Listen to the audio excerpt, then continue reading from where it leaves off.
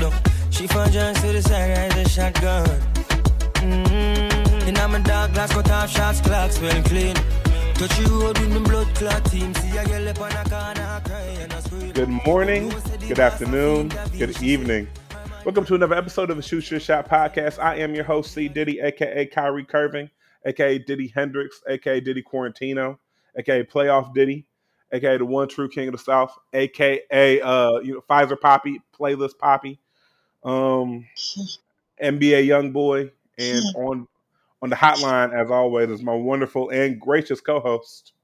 Hey y'all, it's your girl Allie Nicole, aka that bald-headed badass, aka Mrs. Loverboy, aka the coochie queen of Dick Swan Street. I don't like you. I don't like you. I don't like you. I don't like you. AKA that little engine that could, would, and probably should. AKA that little baby who's sick of y'all shit. Calvin?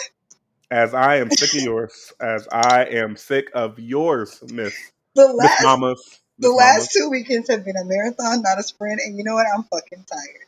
My body is tired. The soul is weary, y'all. I'm exhausted. So Calvin and I, we had to take a little breaky break. We'll be back at it like a crack addict. I'll tell you this on wax. People been cussing us out every time we miss a week.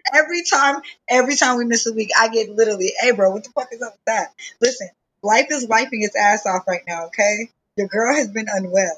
And so have some of y'all bitches. We finna talk about it. Don't worry about it. Madam, we have a guest. We are being rude. You know what I'm saying? We are being rude. Make sure you take your shoes off out the door, okay? You know what I'm saying? So, cookies are in the back. And milk, if you like that sort of thing. We have oat milk and regular, you know what I'm saying, if you want that. So I want to, introduce my guest, or allow my guest to introduce himself. We brought him on because, there's some things that we need to discuss, and he is one of the most qualified people I know to discuss said things. So you want to introduce yourself, my good brother? The kid. Yes. Good evening, everyone. My name is Cam Harris. I am glad to be on here. Thank you for the invitation. Certainly looking forward to, talk a little bit about politics and, some of the nuances of politics, black folks in politics. Again, my name is Cam, born and raised in Ohio, Columbus, lived in Cleveland for a little while, been all through kinds of different forms of government, state government, some grassroots organizing, interned on Capitol Hill, been in D.C. for a while, member of the Ohio Young Black Democrats and political consultant by day. So excited to be here. Thank you. So generally me and Ali, we are honest if nothing else. And we know when we need to have someone on here that's a little bit smarter than us in order to kind of explain certain things, because I don't have the range. Okay. I don't have the range. I know what questions to ask, you know what I'm saying? Yeah. But the way I think about it and the way it comes out of my mouth, I would sound stupid. So instead of doing that, Cam, thank you for coming. Of course. Glad to be here. Appreciate you. Yes, sir. Calvin? Yes. All right. So my brother, so the reason why I brought you on, because we know you're going to keep it 100 with us. You know absolutely. What I'm saying? Like, if I ain't feel like you was going to keep it 100, we wouldn't have had you on. And so over the last year and a half, right? I think people have really, there's been like a political awakening of sorts. Very much. You know what I'm saying? Like we've I think ever since 2016 and 45 getting elected, I think people have kind of woke up a little bit, for lack of a better term, as far as like what the fuck is going on. And it crescendoed into this 2020 election, highest turnout, I think, ever for an election. You can correct me if I'm wrong. You know what I'm saying? Like most votes ever, like both candidates got like more votes than like the previous high, and Joe Biden won. Yeah. And so can you first tell me your reaction when, because mind you, this was a different election than years past because of the pandemic. Right. So we didn't really have a lot of answers on election night. You feel what I'm saying? Like it was kind of, it turned into like election week. So like, first and foremost, could you just tell me your real nigga reaction when you got that CNN alert, like, hey, this is what happened? Yeah. My first reaction was like, oh, thank God. Right. Like, the Donald Trump era has come to an end, to at least, so we thought, at least his presidency. So it was like, yes, thank God. Now it's like, okay, what do we do? Where do we go from here? Right? Because at this point, or at least when the CNN newsreel came up, Joe Biden is president of the United States. It's like, okay, now where do we try to start to put the fire out? Right? Do we start with the Supreme Court? Do we start with healthcare? Do we start with all these, fires that has been magnified throughout the presidency of Donald Trump? And then on top of that, you have the pandemic. So it was, a real short-lived excitement, and then you kind of step into the room and you're like, oh damn, there's a lot of stuff that needs to be fixed.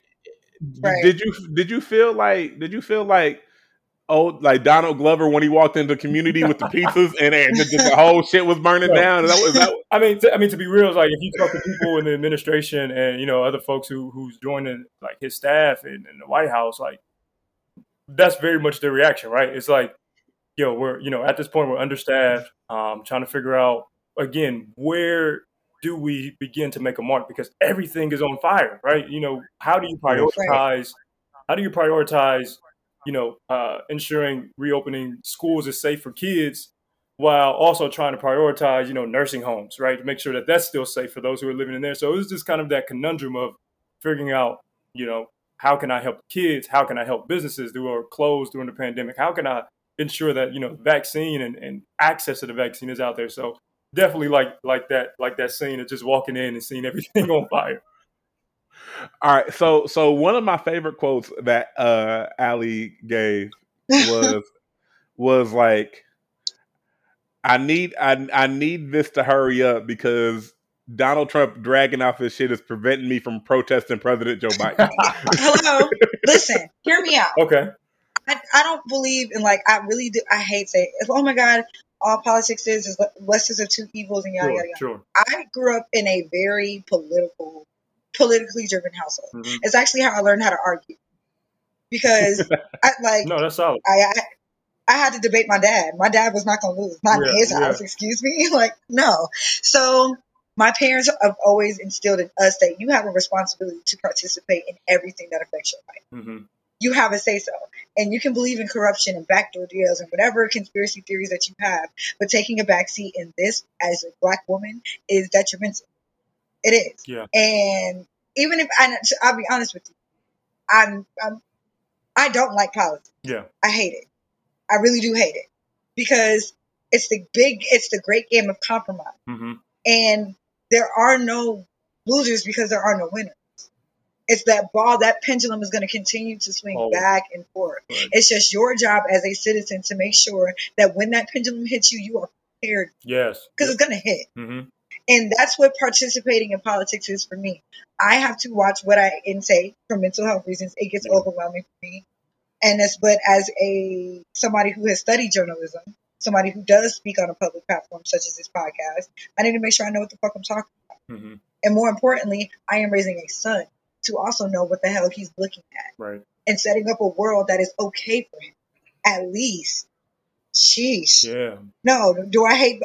I hate the chore. Voting is a chore. It is a chore. I participate because it's a responsibility as well. Mm-hmm.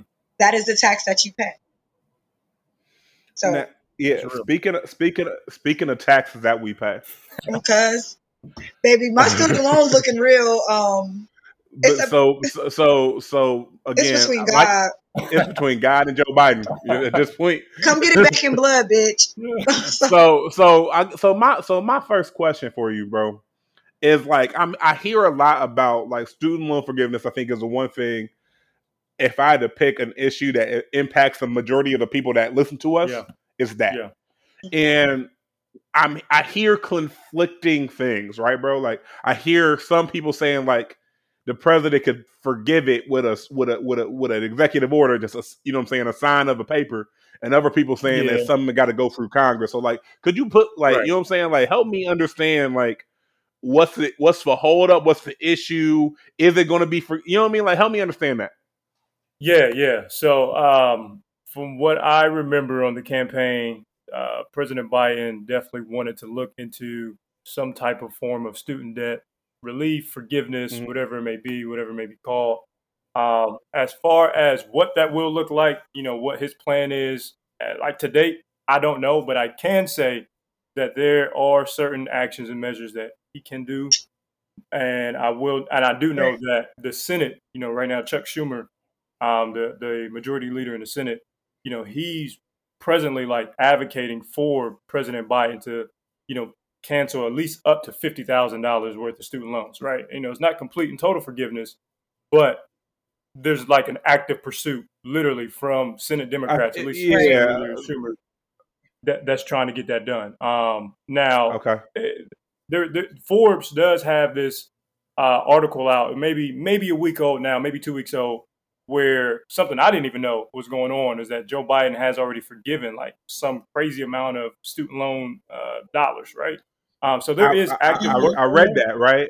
Right. Yeah, I read that, right? So like I read that he forgave like $3 billion in student loans, right? But this is how, you know what I'm saying, how numbers you could play a trick with numbers, right? Like he forgave $3 billion in student loans, but there's like over $100 billion in student loans. You know what I'm saying? So it's like that's like us giving like a homeless person $1 over the street. You know what I'm saying? Like it's better than nothing, but we're still think. You know what I mean? So I guess my second question is, bro, it's going to be really hard to explain to a lot of people how the Democrats have the House. Yep. A tiebreaker in the Senate. I'm so glad you went there because that was literally my next question. Go ahead, you know what I'm saying? You know what I'm saying? I told you, I'll keep it real with you. It's going to be hard to explain to a lot of niggas how the Democrats have the House, a tiebreaker in the Senate, and the presidency, and don't really get a lot of their goals done. Yeah. Is because we've seen over the past 4 years, you know what I'm saying, Trump, even without the majority in the last two, you know what I'm saying, the last 2 years get a lot of shit pushed through. So like speak on that as far as like why it seems to be that like the Democrats can't seem to move in that same sort of like lockstep to get some of the most important shit done compared to the other side. Dude, I'm so glad that you asked this question because this is literally like the top political consultants, strategists, they all wrestle over this, like the top folks in the DNC, Democratic Party. We all ask this question. And, routinely, I think what we discover is that one of the big things for the Democratic Party, as you may have heard, is that, we're the big tent party, right? We care about everything, everybody. We want to welcome everyone, right? So we're so, I think a negative, not necessarily a negative, but something that harms us in our messaging is that we cannot necessarily get on one playing field or one agenda so to the point and long enough where we can get done what we prioritize. For example, like you hear, all skin folk ain't your kinfolk, right? Like just because everybody's united under the Democratic Party banner doesn't necessarily mean like they're all on one agenda. And that's where and I think that and I honestly, please, y'all gonna drag me. Fuck it. No, you're good. That is the one thing that I have to actually like with Republicans on. That could be the most corrupt shit that they got going on. But if that's the marching order, that's the fucking marching order. They gonna get that shit done. Democrats do a lot of jaw jacking and like bickering over the details. Push that motherfucker through and then worry about that shit. Let's get something done, please. And so, so my question is, what do you think is the reason? You say there's a big tent party trying to appeal to a lot more folks, but what do you think is the reasoning for like it's almost like a paralysis of choice? You know what I mean? Where it's like they feel like they got to go. There's so many different ways, so many different things that they got to do that they don't do none of them. You know what I mean? Like, so talk to me about that a little bit. And that's honestly like if you just study the history of Democratic politics, at least more recently in the last decade or so, even 15 years, right? As the party continues to grow and develop, right? That's kind of been something that's hurt us because just a perfect example, right? Just thinking of Nancy Pelosi and AOC, right? Just how different their political ideologies are. And our Bernie Sanders and Hillary Clinton, right? They the two stars, right? Right. So like just having that disagreement in terms of how we can achieve policy, oftentimes, like you said, causes that paralysis. And at some point, right, I think we need to have a unified message, right? We have an understanding of what we want, what needs to be done in the country. But as Ali said, like the Republicans, they get a message, they have an agenda, and they stick to it. For us, it's like, why do we have to stick with this message, or why do we have to agree with that message? Why can't we do X, Y, and Z? Why can't we go a bit further? It's like I understand it takes more. There's more than one way to skin a cat. Yeah, I understand that, and I get that. Like sometimes the devil is in the details, so I get that. But sometimes it doesn't sound like we're sorting it out. It sounds like procrastination. mm-hmm. It sounds like a big ass fucking holdup, and it sounds mad. Like to put it very simply, it's frustrating as shit. Because on the back end, we are as people the effect of that. Mm-hmm. I'm not gonna lie. The one thing that pissed me off last year of everything from COVID on down. How many fucking recesses these motherfuckers took from? Yeah. And I know, like, I'm being petty about it. Yes, absolutely. We have literally people dying, and y'all niggas are at Turks and Caicos. Y'all are at the fucking Hampton. I'm trying to not be petty because I know who you are, but Ted Cruz leaving his state.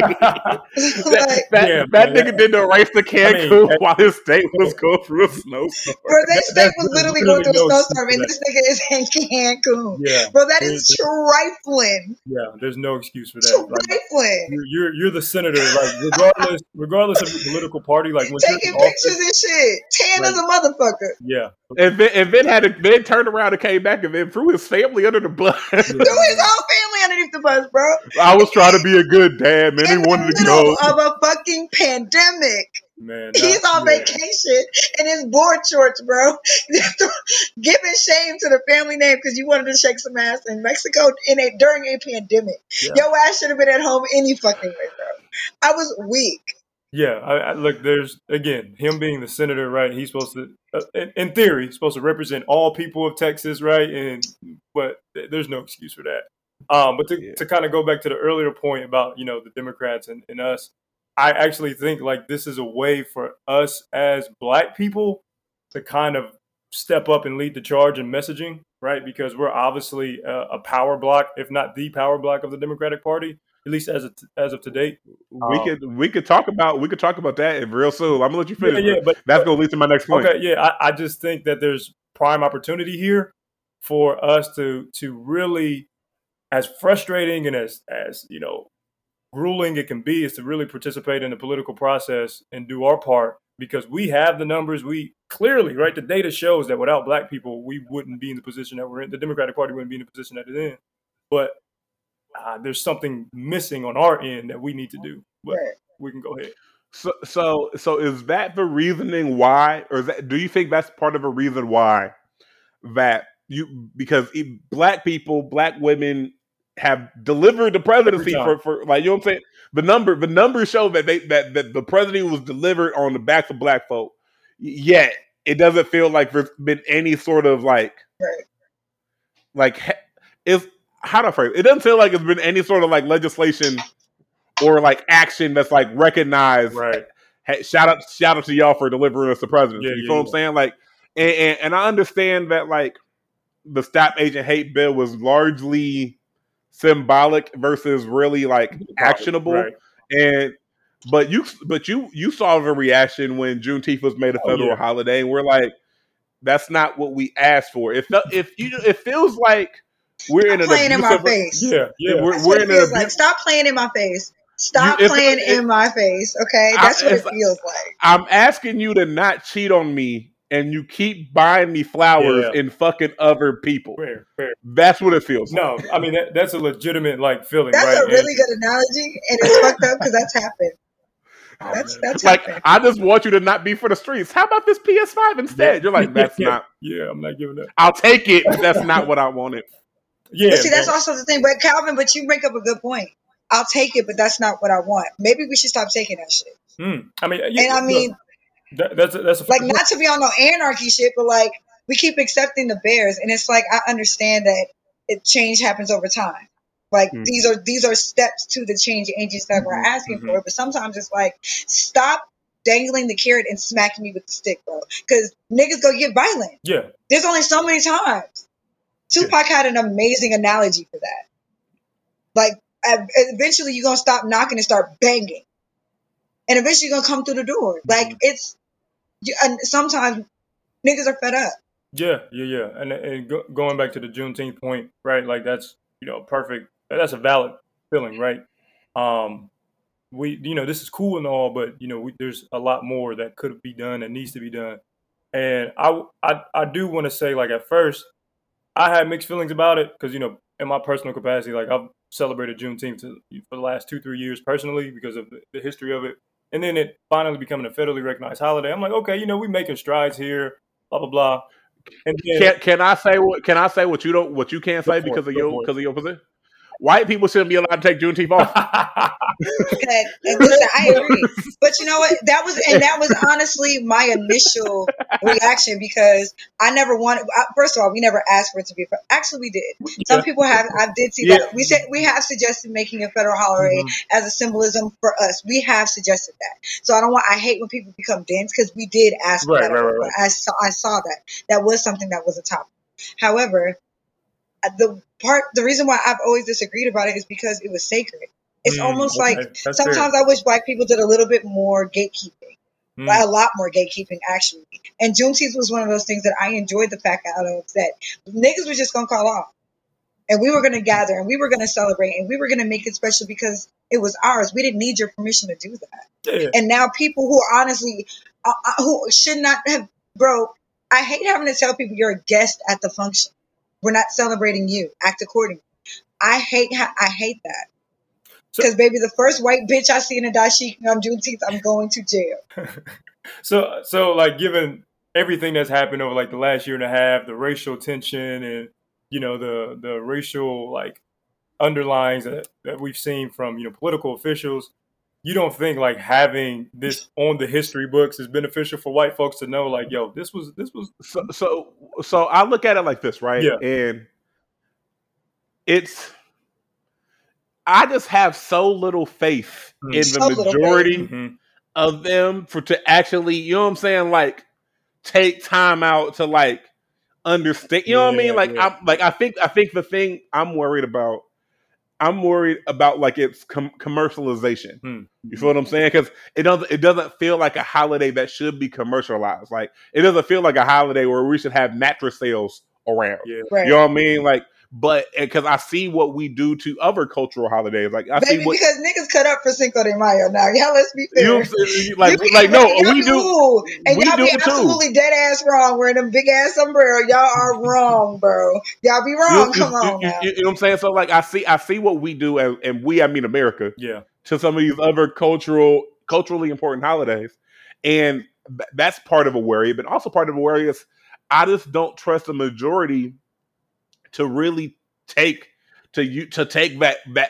day off that you get for Juneteenth and really actually like actively do something. You know what I'm saying? Because think about all the stuff that we try to implement for Martin Luther King Day, right? Like make it a day on, not a day off, a day of service, this, that, and the third. Like, and people still misquote him to this day. The CIA celebrates and the FBI celebrate Martin Luther King Day. That's like you. Never mind. I can't say that with you on the podcast. Oh my God, Calvin, please. I stopped. No, because I am telling you, it's going to be spicy today. Before we move from Juneteenth, I do want to say this. Like, yes, Juneteenth is not. Juneteenth was never supposed to be a policy fix. Yes, for some, it could be a slap in the face, right? I wrestle with it myself. But the decision to stop, advocating or stop trying to push for, police reform and, voting rights legislation and, just advocating for our people, right? That starts and stops with you.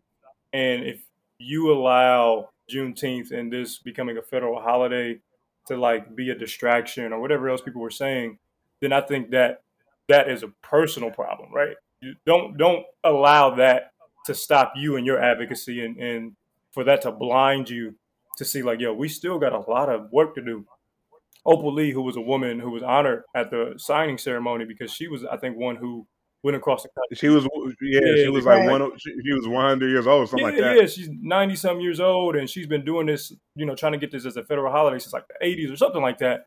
And she said herself, like, yo, this is great, right? All the work, all the sacrifice that I put in and countless others to make this happen today.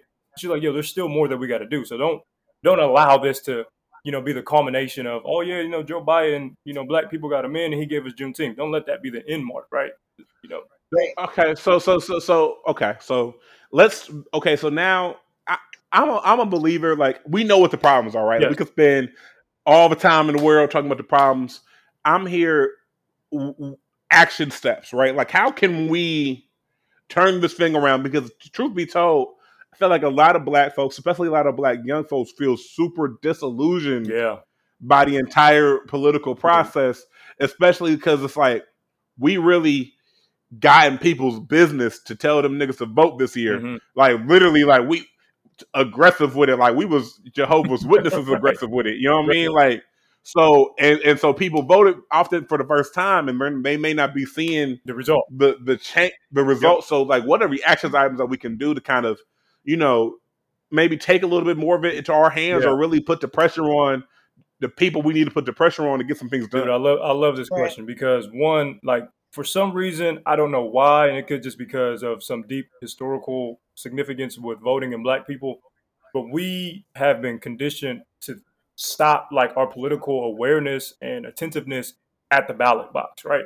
When we're done voting and the presidential election is over, for some reason, like, we kind of check out. And, the numbers in terms of, like, people meeting with their officials, their mayors, the number of, like, black people who are involved in those, like, door-to-door meetings and advocacy efforts and talking about policy and bill suggestions, like, are drastically lower than our white counterparts, Asian counterparts, so forth and so on. But to, like, really, really cultivate our power is one to continue after the election, right? I know it's tiring. I know the election beats you up. Take your break, take your time. But it's legitimately, like, I've seen it happen where the collective power of voices and communities and organizations, when they come together and bring something to the attention of their mayor, their city council member, their legislator, right? They're knocking down the door, right? They're beating on the door for so long until they knock it down. As Ali said earlier with the Tupac quote, it creates the atmosphere for people to listen to you, for those who are elected to listen to you. Right. Now, I say that to say we have to be collective and organized with what we bring to the table, right? We just can't bring anything and think that, they're going to hear us or take the meeting with us. So I think do the first agree with step is, right, look at what was promised and talked about on the campaign, what ignited you to vote for that person, what issue, especially nowadays, like, so many black people are not really tied to a political party. We're more issue-based than anything.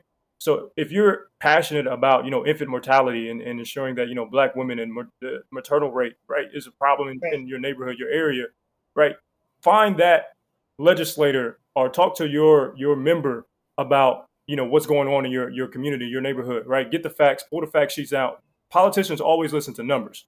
They listen to data and they listen to collective voices, flat out. So if you have a mobilized group behind you and if you have the data to support it, schedule that meeting, email that person. Don't be afraid to talk to their staff neither, right? You're not always going to be able to meet with the mayor. You're not always going to be able to meet with the congressman, congresswoman. Talk to their staff, because their staff, after they meet with you as a person who was a former staff, we're sending that information to our chief of staff. We're sending that information to the member themselves. So don't be afraid to take those meetings and don't take it as a sign of disrespect. But literally, like, it sounds cliche. I've seen it happen. Use your voice, use your connections, right? Your fraternities, your sororities, your urban leagues, your NAACPs, right? Use those platforms, your area commissions, right? It's a grueling process, but it's so worth it in the end, because I promise you will capture the attention of the people you're trying to get a hold of. Right. All right. And I know you got to go, bro. So I got one final question for you, and I'm gonna let you get back to your vacation. You took time out your vacation to come talk with us. No doubt. If there's one thing that, like, black folks, like 35 and younger, need to be aware of right now that we not aware of, what would it be, and what can we do about it? Wow. Right now, I'm gonna say two, just, because it's just so detrimental to black folks. One is, of course, all this, voter suppression that's still going on. The myth of your vote doesn't count is a myth. right? Like I wish we could get into the electoral college and all that type of Mhm. stuff. But history shows, and even today, right, we're living through our own voting rights era of how our vote is continually being suppressed. Even in Ohio, right, there was a law that got rid of there's a proposed law where they're trying to rid the day before the election day of early voting, and they're trying to make sure that if you want an early ballot, you have to request it online, and all these different voter suppression tactics that's going on. So definitely, the voting restrictions that are being pushed right here in Ohio, and then the George Floyd Justice and Policing Act, which is, as we all know, is a police reform bill that came out and because of what happened with George Floyd last year. The House passed it. They introduced it during Black History Month, February. Wanted to get it done then, but um, it passed like early March. Now it's in the Senate, and obviously it stalled in the Senate. And given the gridlock that we see in terms of some of the opposition on their views with police and police reform, I think that is probably like the biggest thing that we need to continue to focus on. And when we talk about the president, this is somewhat almost out of his hands, but I think this right now, I think should be the number one issue on everyone's hearts and minds is this George Floyd Policing Reform Act, because it limits things like no knock warrants and a few other things, but I think that's priority number one, right? Is to ensure that gets through the finish line so that we can say that, look, Juneteenth was cute, but here's what we really got done. Exactly. I'd agree Okay. with that. All right, my brother. I appreciate you. You know what I'm saying, coming on real quick, talking about us. Do you have any final words that you want to, you know what I'm saying, leave the people with before you head back to your vacation with your lovely wife and, Yeah, and tell your wife I said definitely will do. But I See you later. definitely appreciate you both for inviting me out. I always love talking politics and keeping it real, right? Like we as Black people, we play a very important role. Always have in this country, even when they forcefully counted us out and did all them other crazy tactics, even in today. But please understand that your voice, your vote matters. You can be involved in the process. I always tell people, like, if you're not aligned with a candidate or a particular party, find what pisses you off to the point that makes you want to get involved, right? Right. What issues do you care about that you want to see changed, and focus on it. Don't try to worry about the tax reform, or don't try to worry about education and healthcare. What is your issue that you want to see change, that you care about, that keeps you up at night? And then become an expert on it, and then follow the process. Who do you need to talk to? What is your member doing? What is your mayor, your city council, your congresswoman? Everything's on the internet. That's the beauty of the internet. You can follow their votes. You can follow what they're doing. And if they're not doing their job, then it's your duty, responsibility, and oftentimes your burden, right? As real as I can be, it's your burden to do your part to ensure that for the livelihood of your kids, and family and friends, is they live in a better society than what we do. So you can do it. I encourage you to do it. We have the numbers, we have the power. We just got to stay committed. Slow progress is still progress. You know what? I hear you, bro. I hear you. I, bro. We appreciate you. We appreciate you coming. You know what I'm saying, coming in, and we gonna let you get back to your vacation. All right. See you later, honey. Thank you. Peace. So again, want to give a big shout out to the bro Cam for doing this. I hit him up on a whim. Like 9 times out of 10, the guests that come on this podcast really come from me or Alex. Really be like, you know what? It'd be cool to get this motherfucker on here to talk some shit, and they do. So I appreciate him. You know what I'm saying? Getting helping us understand some things. But I'm gonna tell you right now.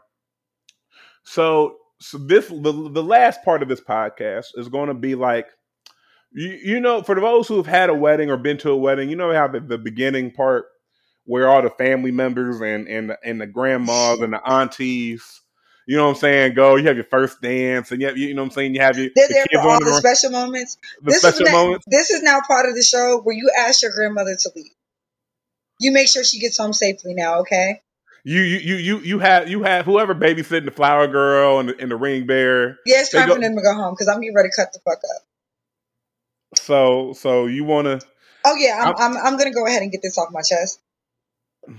I am, and you know what? I'm sorry, not sorry.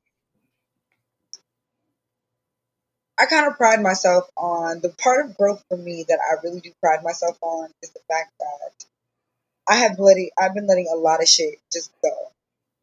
I've been letting it go. And the one thing that I have been letting fly that should have never flown was passive disrespect when it comes to me, my name, my character. Motherfuckers gonna run their mouths. You need somebody to talk about. And I just so happen to be a little interesting. I understand. Okay.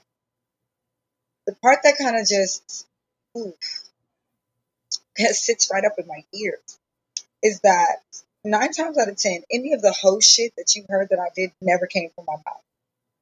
I don't talk about it. It's not my business.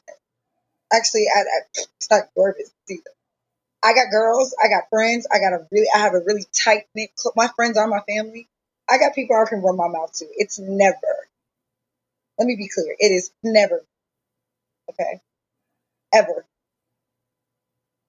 Calvin, you can attest to that. Yeah, yeah. You know, I can attest to a lot of things that I've seen and heard you do, madam. You know, And we all you, can. But the crazy thing about it is this: whatever the fuck I do or don't do, I am doing it as a single woman minding my. And the crazy thing is that the majority of people that talk about me, I don't know shit about. I don't know nothing about you. Nothing. And if this stings, good. I mind my fucking business. And the little shit that does get bought to me, I still mind my business because, baby, I say it to my fucking face. Which brings me to something. Your girl showed her ass in a way that I don't think I've ever really shown my ass like that publicly, ever. Not like that. Typically, when I show my ass, I am shaking my ass. I am having a good time. And I make sure everybody around me is also having a damn good time.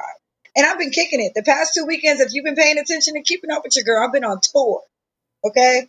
I've been having a blast. I've been rocking out with my cock out. Like, I've been really, really just enjoying myself. I work hard. And there's been a lot of shadow work. There's been a lot of emotional work. We're securing new jobs. We're kicking ass at school. I'm being a fucking bomb ass mom. Me and my family are getting really, really tight lately. Life for your girl is good, and I felt like doing some celebrating. So you want to know what I did? I did what I do best. I congratulate myself. Because when I clap for other people, I'm typically the loudest. By nature, I'm a loud person by nature. So yes. It's not because I'm trying to outdo my friend. But I show the fuck up for other people, and this time I'm showing up for myself too. Fuck that. So showing myself a damn good time lately. And it kind of sucks when you hear people that really don't have a reason to dislike you. They just do, right? It's a part of life. Not everybody's gonna be a fan. That actually lets me know I'm living my life very right. But the difference is that with people, and I'm not going to sit here and lie, there are some people I don't care for, but I don't give them any energy. I'm not impolite. You're just not my cup of tea. No, unless you got me fucked up, that's a different kind of energy. But typically, we don't mesh like that. It's no energy. It's just, you're cool, I'm cool. We're just not cool together. Cool. That's adult. And not everybody who dislikes you is not, there's no energy behind it. You're just not my kind of person. And I know for a fact I'm not for everybody. And I'm okay with that. People are not okay with the fact that I'm okay with that. And I stepped a little further out of my character. Well, no, this is completely my character. But I stepped a little further outside of the growth that I had for myself because I thought I was above that. I don't typically address anybody. I don't fuck with them rumors. Chasing rumors is a bottomless well because nobody's ever going to be truly honest about what the fuck you said and why you said it. But every once in a while, as somebody who's being extremely honest, that shit does get to me a little bit. I'm human. Nobody likes to be spoken ill about, especially when it's really unwarranted. And especially with the love that I show to everybody, because the reason why me and this individual even crossed paths was because I was going up to show love to the people around this person that I actually do not care about, but I'm cool with. It's nothing to be emotional for, but I show love. If you fuck with me, I fuck with people who fuck with me. I'm not trying to win fans here. I'm Alex. I'm a very take it or leave it person, and either way you choose to roll, I'm cool with. I fuck with those who fuck with me and fuck everybody else who doesn't, and I don't understand what's so goddamn hard about that. I've never searched this hard for my own approval in my entire life, and this is the most self-satisfied I've ever been in my entire life, and I'd be damned if anybody gets to deserve that. I busted my ass to learn how to love me harder. You bitches are not gonna break me. And I don't give a fuck. And for the record, I don't give a flying fuck if I fuck a nigga every motherfucking day of the week for the next 10 goddamn years. It would never be anybody's business but mine. You chatty Cathy ass niggas and you messy Bessie, dry pussy ass bitches got one more about your girl this time. You did. Because I should have just ignored you like I was planning on doing. I ignore people I don't like. And the only reason why I don't like this girl, and the crazy thing is I do not know her name. I don't know her name. I have no idea. I couldn't find this woman if I wanted to. And the only reason why I don't like Shorty is because she don't like me. I'm not showing no love to people who don't show no love to me. And the last time I checked, I've done nothing wrong. And if I have, come check me about it. Tell me about it at least. Actually, no. You don't have to tell me shit. Leave me the fuck alone. I don't disturb things that don't disturb me. So when you see me pop out a fucking line, when you see me popping my shit, it's typically because you touched the stove that you knew was hot. Leave me alone. I be minding my business. Y'all don't. And because I don't actually mind cussing you niggas out, y'all think I'm just showing my ass when actually you had me fucked up. The days of me being relaxed about my boundaries, about fucking with me a little harder are over. And anything that comes out of my mouth, I stand on. I'm not scared of nobody. Do you know who my fucking daddy is? No, you don't. But you know who I am. I'm not, this ain't that. I don't run. Keep it cute. Keep it real fucking cute. That's all I gotta say about it.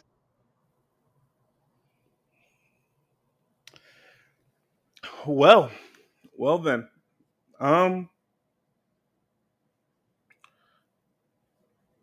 I think me and you have had these conversations a while. We've had a lot of these conversations. And I think sometimes people just want the reaction from you. I feel like because they feel like if they got the reaction they want. Right? And you may be okay giving that reaction. You've established that. Calvin, I love you, but that's where you're wrong. Talk to me. That's where you're wrong. Because you just told me. No. About this one, you were a little wrong. Because I have been taking the high road. And you know I have. I have been letting a lot of shit, not just slide, but been choosing peace in the situation. I've chosen peace a lot. And you know how hard that is for me, to be honest. Because it's easier. With people I love, I will cuss you smooth the fuck out. Want to know why? Because I don't want you to do that shit again. I'm trying to be cool. And yes, my approach is really foul because people that I'm done with, I leave alone. People I'm completely done with. If I fight for you, if I get in the ring, it's because I care.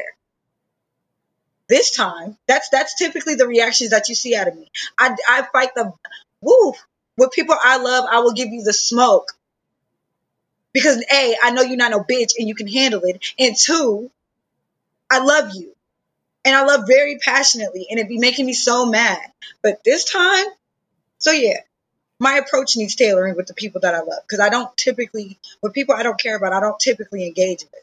I don't care about you, right? So where you're wrong here, and it's not a bad wrong, I just don't think you see it from my perspective, is you've seen me tailor that approach. You've watched the growth in that. Because I have. I've been doing a lot better. This time I had to remind to a couple folks that sometimes cussing somebody out is self-care. In front of the same people that you talk shit to me about. They need to see that you're not going to bully. Taking the high road and being bullied are two totally different things. And I'm a bully, baby. Do you Yeah, feel better? I picked a fight. I sure did. Yeah, I do. I feel better. I feel a lot Okay. better. This time I do feel better. There are times where I know I've flown off the deep end and I'm like, damn, I'm going to have to swallow my ego in order to have this conversation. I know when I'm wrong. I'm never, and you've taught me that. That's one of your biggest frustrations about me. Alex, you be knowing what you're doing. And you choose violence any fucking way. That's the biggest criticism about me. I know myself. This time, I didn't want to choose peace. Because to be honest with you, peace was never an option in this situation. I was minding my business until I wasn't. Okay, so you was minding your business. You know what I'm saying? I ain't gonna put the story on wax, but you was minding your business. No, because I'm not going to do that. I'm No, not. no. Because that's just like, so you was minding your business, and then Peace got disturbed, Calvin. We can move forward. But just know that there are times that, like, I'm not gonna continue to be graceful. Your girl's a little fresh out of patience. I'm fresh out of patience. so here's where I worry. Right, you're a grown woman. You can do you. You don't have to listen to anything that I'm about to say. You're a grown woman. You can do whatever you want.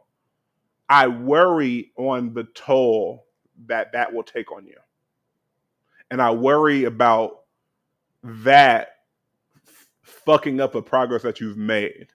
That's where I worry. You know me. I think a little more long term. That's where I worry. Yeah, cool. You know what I'm saying? Like, hey, you know what I'm saying? There's Like, some, but you know what? And I'll be honest with you, because parts of me do feel like this. Alex, you were so close to just not giving it anything. You were so close, sis. You were right there, and you didn't have to say a word. You didn't have to do what God did. There are parts of me that just be like, you could have handled that different, or not at all, because it really wasn't. It wasn't a big deal. I just sometimes get tired of that being the expectation of me to take the higher road instead of people just being better fucking people. we can't control other No, people. you're right, Calvin. You're right. You're absolutely right. I cannot control other people. I can control Alex. But sometimes boundaries need to be set. And the only So, way to get people, and sometimes people only understand violence, because I've tried. so, men, my follow up question is this: are you sure that boundary has been set with whoever It is disturbed now you? You sure? positive. 'Cause- so you sure they ain't gonna try you again? They ain't gonna disturb your peace again? Like that. It's That's my thing. So I'm like, you know what? What I need to be, what I need to say is what I needed to say. What, excuse me, God damn it. What I needed to say, I said, and I meant it. I meant every fucking word. I told you, I don't backtrack. I don't know. Not when it comes to shit like this. And I'm still open to a conversation. I'm no, still, you're listen. not. Yes, I am. Come on, Absolutely, I absolutely am. Why not? You want to Alex. look up, because no. Alex. Here's my logic behind it. Hear me out. Okay. I'm absolutely open to understanding. When somebody's trying to, I don't, and I know this is a little part of my naivety. I will say this because I care about people, and I'm always down to heal. I'm always down to fit. I'm always down, even if it's not on some best buds. Me and this bitch gonna go shopping type shit. Probably not. But neutral energy is peace. You don't positive. The opposite of negative isn't positive. Sometimes it is neutrality, and I'm okay with that. Because we both know if we tiptoe on either side of the line, it's going to be smoke. I don't want that. I like to move. I like to, sometimes pieces in the opposite, but we can be cool in the same function. It ain't gotta be no words. It ain't gotta be no energy. You got your side of the fence and I got mine. We good. It ain't gotta be all that. Cause I don't even move like that. I'm not a look over my shoulder ass bitch. But I'm not scared of nobody either. Now, you said you don't know this person, right? Right? You don't know this person from a can of paint, correct? Calvin, I love you. You're gonna talk me off a ledge. You're trying to talk me off of a ledge. I'm No, let me finish. just say you want to be on the ledge, and I'll shut up. No. You're trying to talk me off a ledge that I'm not standing. Like I'm not. This isn't Alex getting ready, preparing for battle. This is Alex saying that I'm choosing peace. So I need everybody else around me to choose peace also. Because if that's not what you want, I'm gonna give you what you're asking. If I so choose. Because there's certain things I'm never. But this time it was necessary. Do you know what about it made it necessary this time? Yeah, it's nothing I'm gonna get into on wax. But a line needed to be drawn. And I drew one clearly in the sand. And if this means that motherfuckers decide to not speak to me ever again, okay. Because a line needed to be drawn. All right. Listen, we ain't got to belabor the point. I don't think you see where I'm coming from, and that's okay. Not this. No, I see where you're coming from. I respectfully disagree. That's fine. At this time, I'm gonna respectfully disagree. Because Listen, like, you know what I mean? I ain't gotta belabor the point, so I'm just gonna move on. I will say, actually I won't say anything else about this. So you want to hear the fuck up I did this weekend? I'm listening. So, I was out, outside, and you know how you haven't seen someone in a while, and you're excited to see that person. Yeah. And like, so I ain't seen this person in a while, right? You know what I'm saying? And like, I'm gonna tell you the story, and I'm the only reason I'm able to tell it on wax is because I've already made amends with this person in public. So I see this person. I ain't seen them in a minute because they've been wedding planning. You feel me? They took a step back from the things they had going on because they were planning a wedding in the midst of the panty. So I'm like, okay, cool. I see that person. I'm excited. I'm a little drunk, but I'm excited to see them. And I'm like, hey, I excitedly, you know what I'm saying, like, ask how, you know what I'm saying, how it's going. I'm excited because your homie's getting married. It's an exciting thing, right? Right. When I say, hey, like, you're getting married soon, like, happy. When I tell you, I would have had a better reaction if I stabbed Mother Teresa. What? Nigga, like, so I say that. And so everyone else was in on something I wasn't in on. And I came in like the nigga in SpongeBob who kicking down the Krusty Krab, like, hey. So, you know what I mean? Like, I say that, and then like we in the middle of the function and you can hear a pin drop. That's how crazy it is. Oh, hey. And so I've been that awkward before though too. I can't lie. And you know what I'm saying? It makes me cringe. Oh my god, bro! I wanted to retreat inside my skin. You feel what I'm saying? Because apparently, I put two and two together that she's no longer wedding planning. Understood. Right? But again, part of me doesn't feel it's not my fault because it's not like no niggas told me and I just stepped over boundaries. No one and no one's required to give a life update. But hey, you know, and I guess they didn't understand. You know, they didn't expect that to come out of my mouth. But I was trying to congratulate you because it's a big deal. No. So luckily, the person who I said that to is an angel and a gracious soul, and I immediately like bought a drink as an apology. Like, I'm so sorry, I had no idea. You know what I mean? Like, I wasn't trying to, you know. But nigga, I felt terrible, nigga. I have absolutely done that. Like, I felt awful, especially because like it's different just coming from a guy. Like, certain shit just doesn't land as cleanly when it's a nigga telling you it. So I'm like, my bad. You know what I'm saying? I felt bad. Like, her homegirls are all hitting me with the if it felt like I did a bad transition as a DJ and the entire crowd just looking at me like, nigga, what the fuck was that? And so So that's the fuck up of my weekend. I felt bad. Yes. I had a Super. blast this weekend. I kicked it. Shout out to Chanel. He was in town. It was good to kick it with him this weekend. I kidnapped somebody's baby.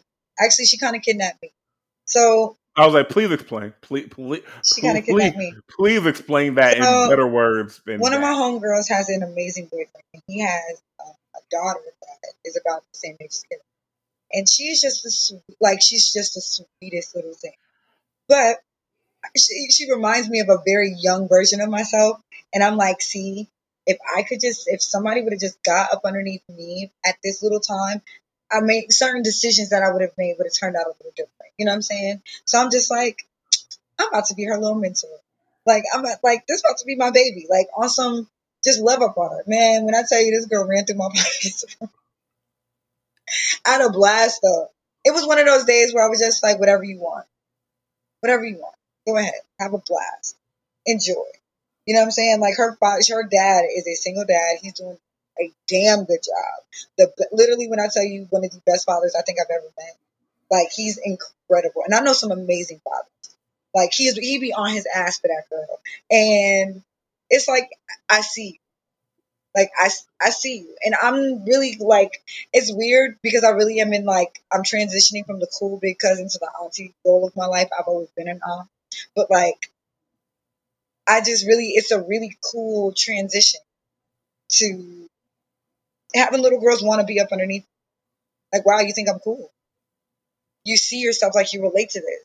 Like when I tell you it was so cool, like we did facials and she took a bubble bath and I treated her like I treat like my blood related nieces. My nieces come over here and they get all my shit. They go through all my stuff and I'm not gonna lie, I love it.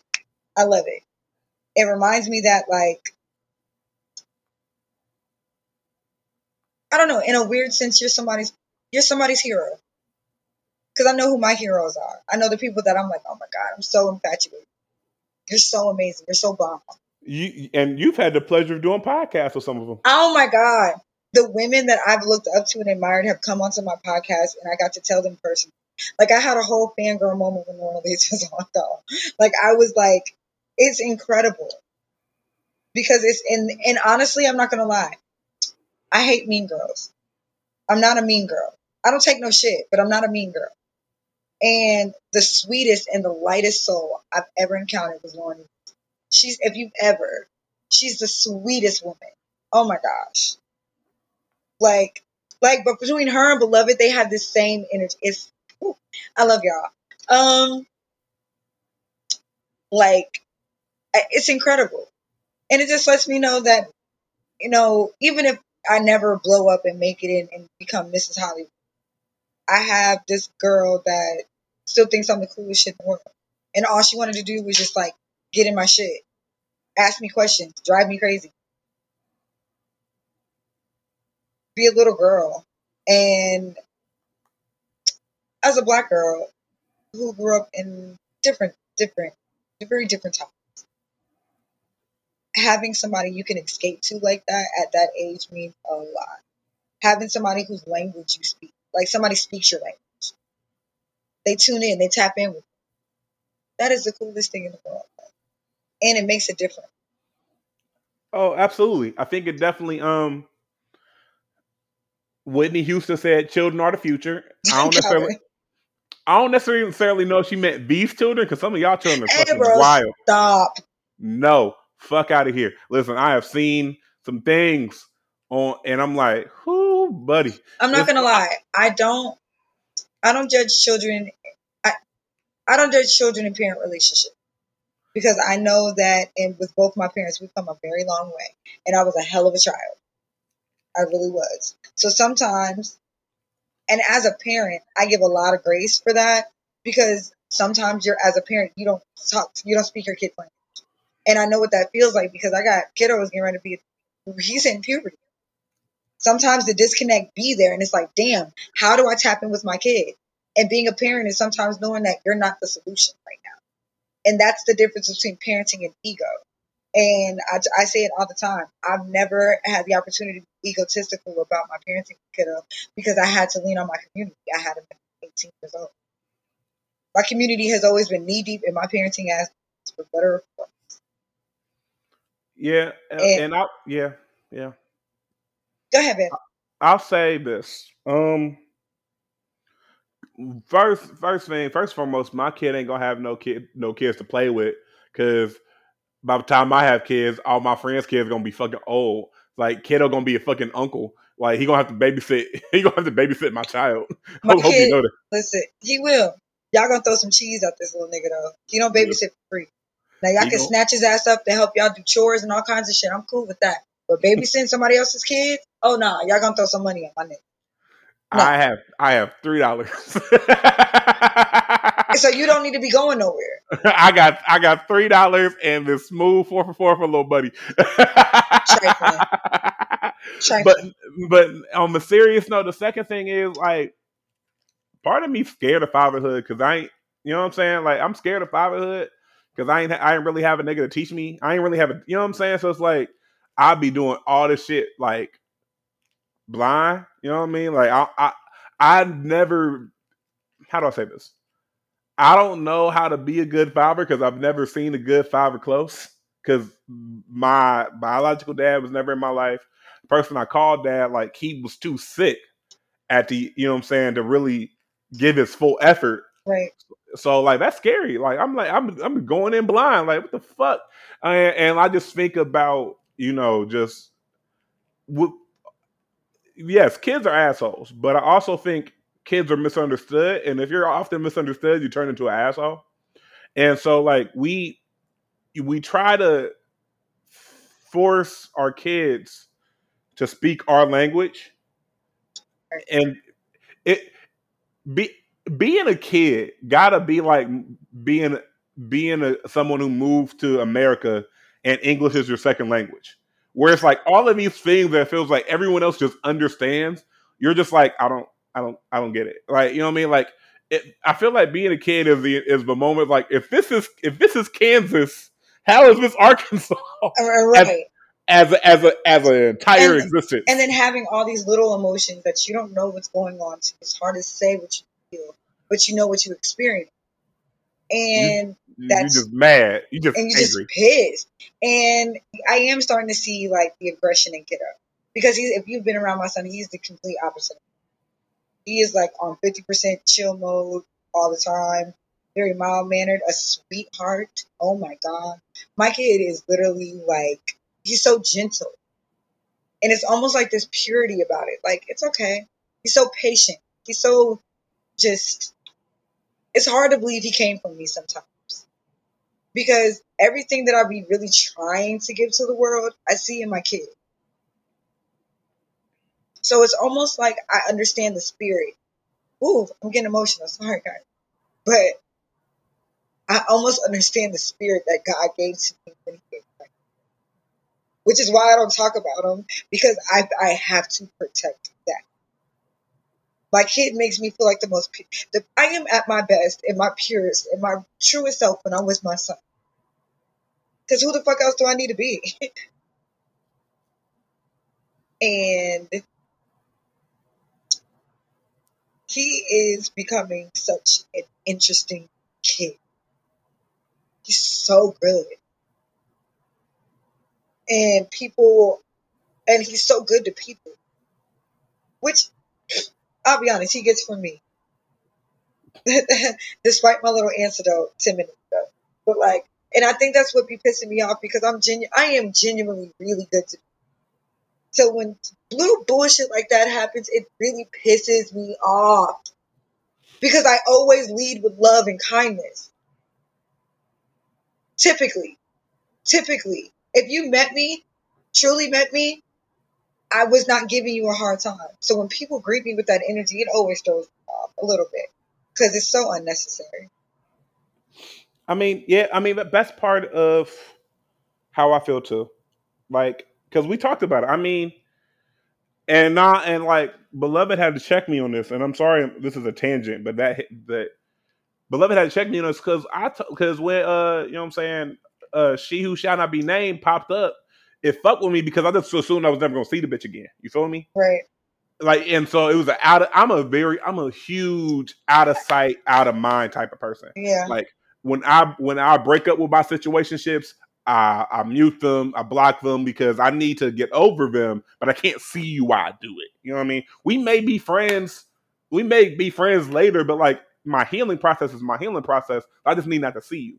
And so when Shorty, and the crazy thing is, I found out how Shorty was moving foul from somebody I didn't know. I don't know that nigga. The nigga I found out how she was moving foul, we have never seen each other in real life. You know what I'm saying? And it fucked with me because I thought me and her I had no beef. Like I was friendly. We spoke. We saw each other all the time. Like I was supporting her shit. You know what I'm saying? All types of shit. And then you come to find out, like you out here just saying wild shit to your nigga at the time about me. Like it fucked with me. But I was like, she wasn't in the city no more. She did whatever. So when I saw her, it like all them feelings I thought, you know what I'm saying? I thought I had like got figured out, came back. And so that's why, you know what I'm saying? I was shocked for a minute, and I appreciate the people, I appreciate a couple other people was like, look, what we need to do. You know what I'm saying? Like, but Beloved had to check me because she was like, if you keep talking about Shorty, I'm going to have to do something because otherwise it looks crazy if I don't. Sure does. And I agree with her. And I need you to like if you don't want me to do something, I need you to not give it energy. And so I think moving forward, we only have a certain amount of energy, right? Like we only have so much we can do, so much we can give before we out. You know what I mean? Right. I think we just have to be super mindful in how we use it because it's a finite resource. Like, you know, I can't just keep going and going because eventually, if I don't stop, my body going to choose for me to stop. You know what I mean? And I think even with parenting, or even with, I feel like there's some. I was always taught to pick my battles. You know what I mean? Like pick the battles I can win, pick the battles I really care about. And I look at some of these parents and I see them trying to force a square peg into a round hole with their kids. Like your kid don't like sports, bro. He like Naruto. It's okay. Like stop trying to force this nigga on a basketball court and give this nigga some comic books, bro. It's okay. You know what I mean? Like shit like that. Be like you clearly had an idea in your head of what you wanted your child to be, and your child, because your child's a person with autonomy, has not chosen that path. It's okay, bro. Like it's okay. And the earlier you get on board with whatever the child has chosen, the more successful that child gonna be. You see that child keep drawing on shit, yeah, get mad because he drawing on walls, but maybe buy that nigga a fucking coloring book. You know what? I'm not gonna lie. Funny story. I know there's hella segues in that guy's side. So my ex-husband had a son.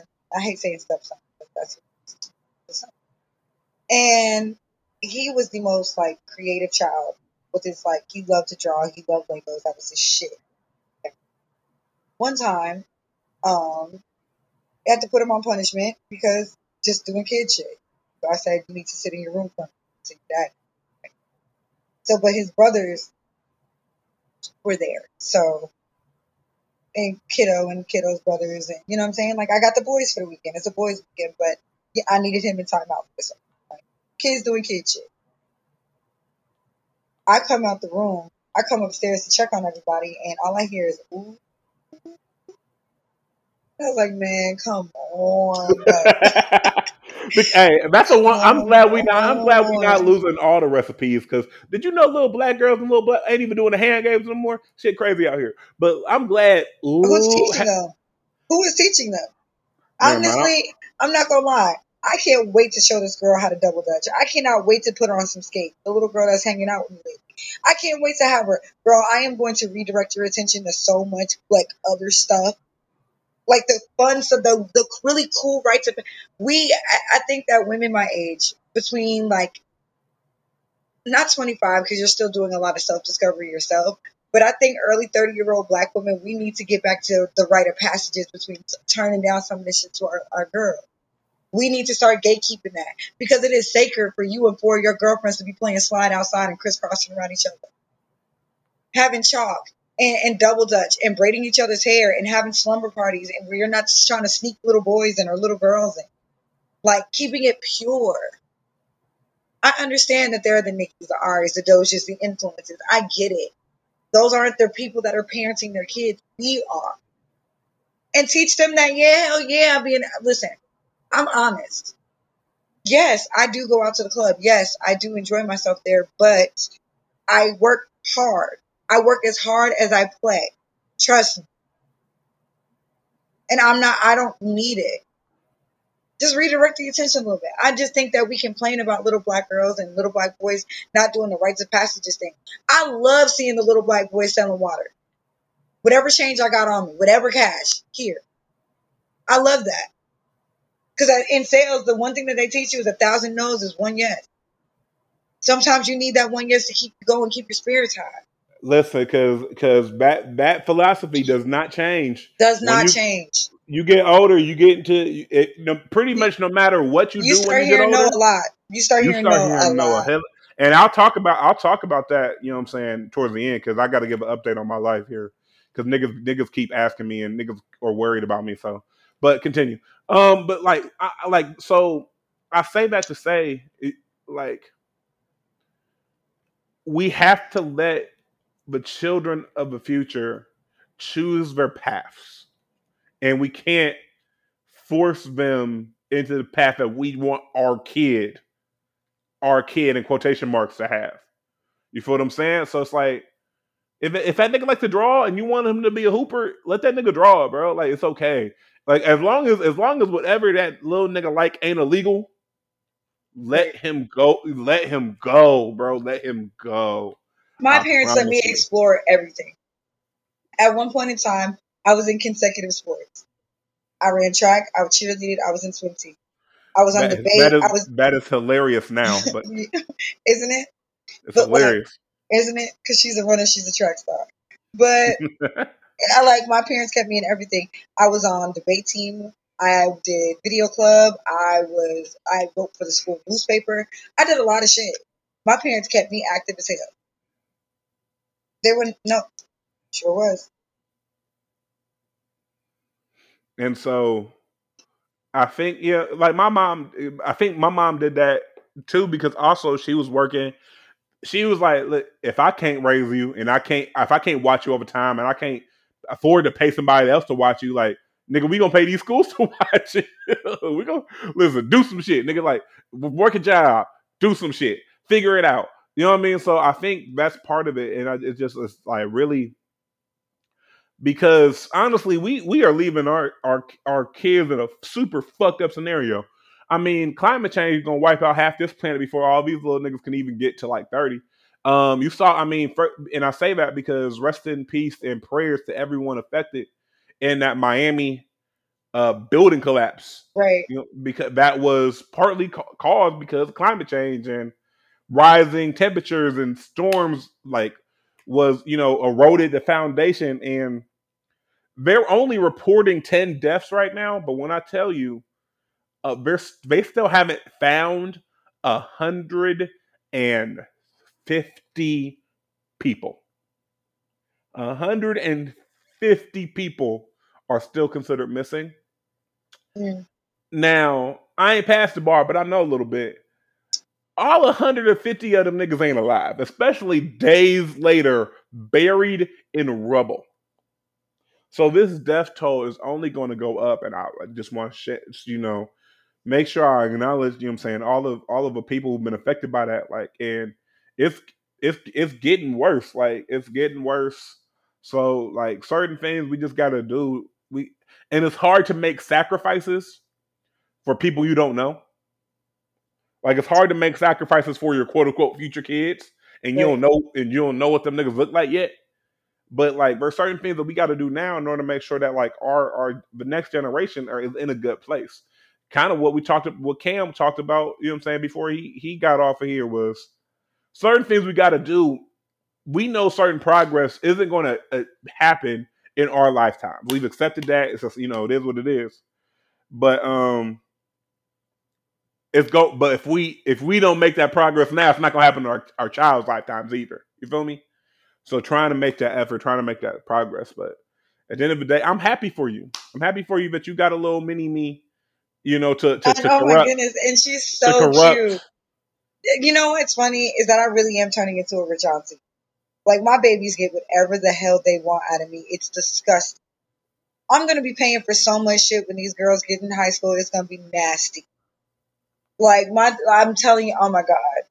I got cussed out the other day. My twin sister was just like, because my twin sister also has a daughter, and I go get my niece off. Like that's my baby. My older brother also has a. I mean, I got nieces everywhere, right? So Eden was like, I want to come over auntie house. Come on. My sister was like, I'm telling you right now, don't get her ass nothing. I said, now you know better. She's like, she don't need nothing. She's actually low key on punishment. I'm letting her come over because she loves you. I was like, nah, sister, you might as well keep her at home. I'm not keeping no problem. I go to bat for these babies. Sometimes you need an adult. Sometimes the conversations that they be wanting to have, little people be feeling intimidated by it. Like, damn, my mom, I feel like my mom is tripping. And I'm able to offer some perspective. No, she's not tripping. You're being stupid. So I enjoy it. Man, being kind of turning into an auntie. Accepting that I got a little bit more underneath my belt. So I got a lot more to give. And that's, man, it's actually kind of cool to turn that corner. It's cool as shit. So yeah, like I gotta now that the panty. Well, the panty ain't over because this Delta variant trying to fuck all this shit up. But let me whenever you want me to corrupt kiddo for a couple hours, I enjoy kids. I can give back. Um, your kid go come back. Oh my god! And y'all really are like. I mean, what's crazy is that kiddo is at such an impressionable age. That's another reason why he is looking for. This is when kids start to pick and choose who they want, who they think they want. Right. And I am so protective over who's over his head right now. It's nasty. It's always been that way. Because he gonna fuck around, come back saying like, "Get it back in blood." Everybody says, "Nah, that ain't even my kid." But everybody says that they be like, "We never see you with your son." I said because when I'm with my son, we're not. I don't know. He's When not you for with your everybody. son, you don't want to be outside with all these other niggas. No, I take my son everywhere. We be out. We be out. But I With like my all these privacy. other niggas. Exactly. You gotta hear me. I hear you. But no, like I like my privacy. I like my privacy. And I like to pop my shit. And I don't want anybody to ever think that that's something that they can come. You will lose your life on wax. That's nothing you can touch. I'm telling you. And I'm just glad people don't try me like that. But you can't try what's not on the game board. He is not on the game board. He's not up for debate at all. Who we? But no, you said you needed to give the people a life update. What's going on with you, young sir? Um. So it's been a not so closely guarded secret that I have been absolutely miserable for the better part of a year and a half. Some of y'all have taken the very interesting ways of showing that you are paying attention to that. Some of y'all, I've appreciated y'all coming through, you know what I'm saying, checking in. Some of y'all, I don't know why, I don't know what about me gave you the impression that you could just speak to me in that manner and guide it as we're checking in. So I had to do some internal reckoning because I'm like, what? See, I think you're similar because whenever someone play in your face, do you get mad at yourself? Like, what made you think that you could talk to me that way? Yeah, Like, honestly, what did I show to you that you could just you feel like you could just do this shit? you think I'm pussy? Like that's exactly how it makes it feel. And then I have this internal conflict with myself, like, you better show this bitch why you not pussy, you better knock this nigga head off. And then I have the other side of me which is just like, now what would this prove? Because there's certain people that you don't get no stripes for beating up. Yeah, exactly. You know what I mean? There's certain people you don't get no stripes for putting in their place because I'm like, come on, dog. It's like it'll be like LeBron playing like high school basketball again. Like, nigga, you supposed to dunk on a kid. You know what I mean? So to kind of put And I told everybody that I wouldn't speak about what I was going through until I went through it. Okay. So, and that, you know what I'm saying? Because it ain't everybody's to know. But so obviously the pandemic affected me in many ways. I didn't realize how many of my hobbies and things I enjoyed involved outside and being around other people. So when that was taken away from me, you know, and when I sacrificed that in order to kind of stay healthy, I was physically healthy for the most part, but my mental health really took a toll. And literally, you can attest to this. I wasn't outside for like a year. Like niggas still to this day don't believe that because of who I am. But I'm like, no, nigga, like I go see my mom. Like I go, you know what I'm saying? I go check in on family, like my beloved's family. You know what I mean? Like I can't just put them niggas at risk. So I literally like when outside preemptively reopened, I was not that nigga who was like, woohoo. Like no, I was like, nah. So dealing with that for a year, having a year of your life effectively taken away from you. If that's the way you look at that, okay. Like, or just having a year of your life just altered in a way that you just did not expect. Like, I still feel some type of way about the money that walked out of our pocket the weekend everything shut down. I still feel some type of way about that. But, and so then you know what I'm saying? Fast forward, you know what I'm saying? You have your job issues. I have my job issues. Job, you know what I'm saying? Like I was walking on eggshells at my job since January, pretty much, right? And you want to talk like Charlie Brown and Lucy with the football? Yeah. Like literally the week I'm scheduled to get my second shot. And for me, that was like, okay, I'm protected now. My people are protected. Mom's got her shot. Like everybody, people got their shots. So I start to see the light at the end of the tunnel of this whole thing, right?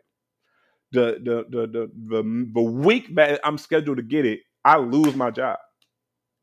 You feel me? So like it set me all the way back. Mentally, it set me all the way back. Because it's like, nigga, really? Like I'm finally feel like I'm about to get out of this the worst year of my life. And you add this to it. And we talk about the patriarchy a lot, right? But nigga, when you ain't getting no money, you feel like shit, bro. And it's like, I still got bills I need to pay. I still got, you know what I'm saying, certain things that I have promised other people, I've obligated to other people. Hell, like, I can't just expect the person not beloved to sit in the house and not do shit. You know what I'm saying? Like, that's unfair to her. That's not what she signed up for.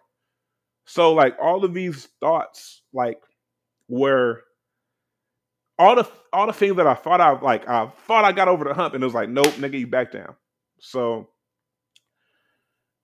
I immediately, you know what I'm saying, apply for unemployment because again, like I can't be depressed. I can't let myself feel what's going on because like shit still gotta move.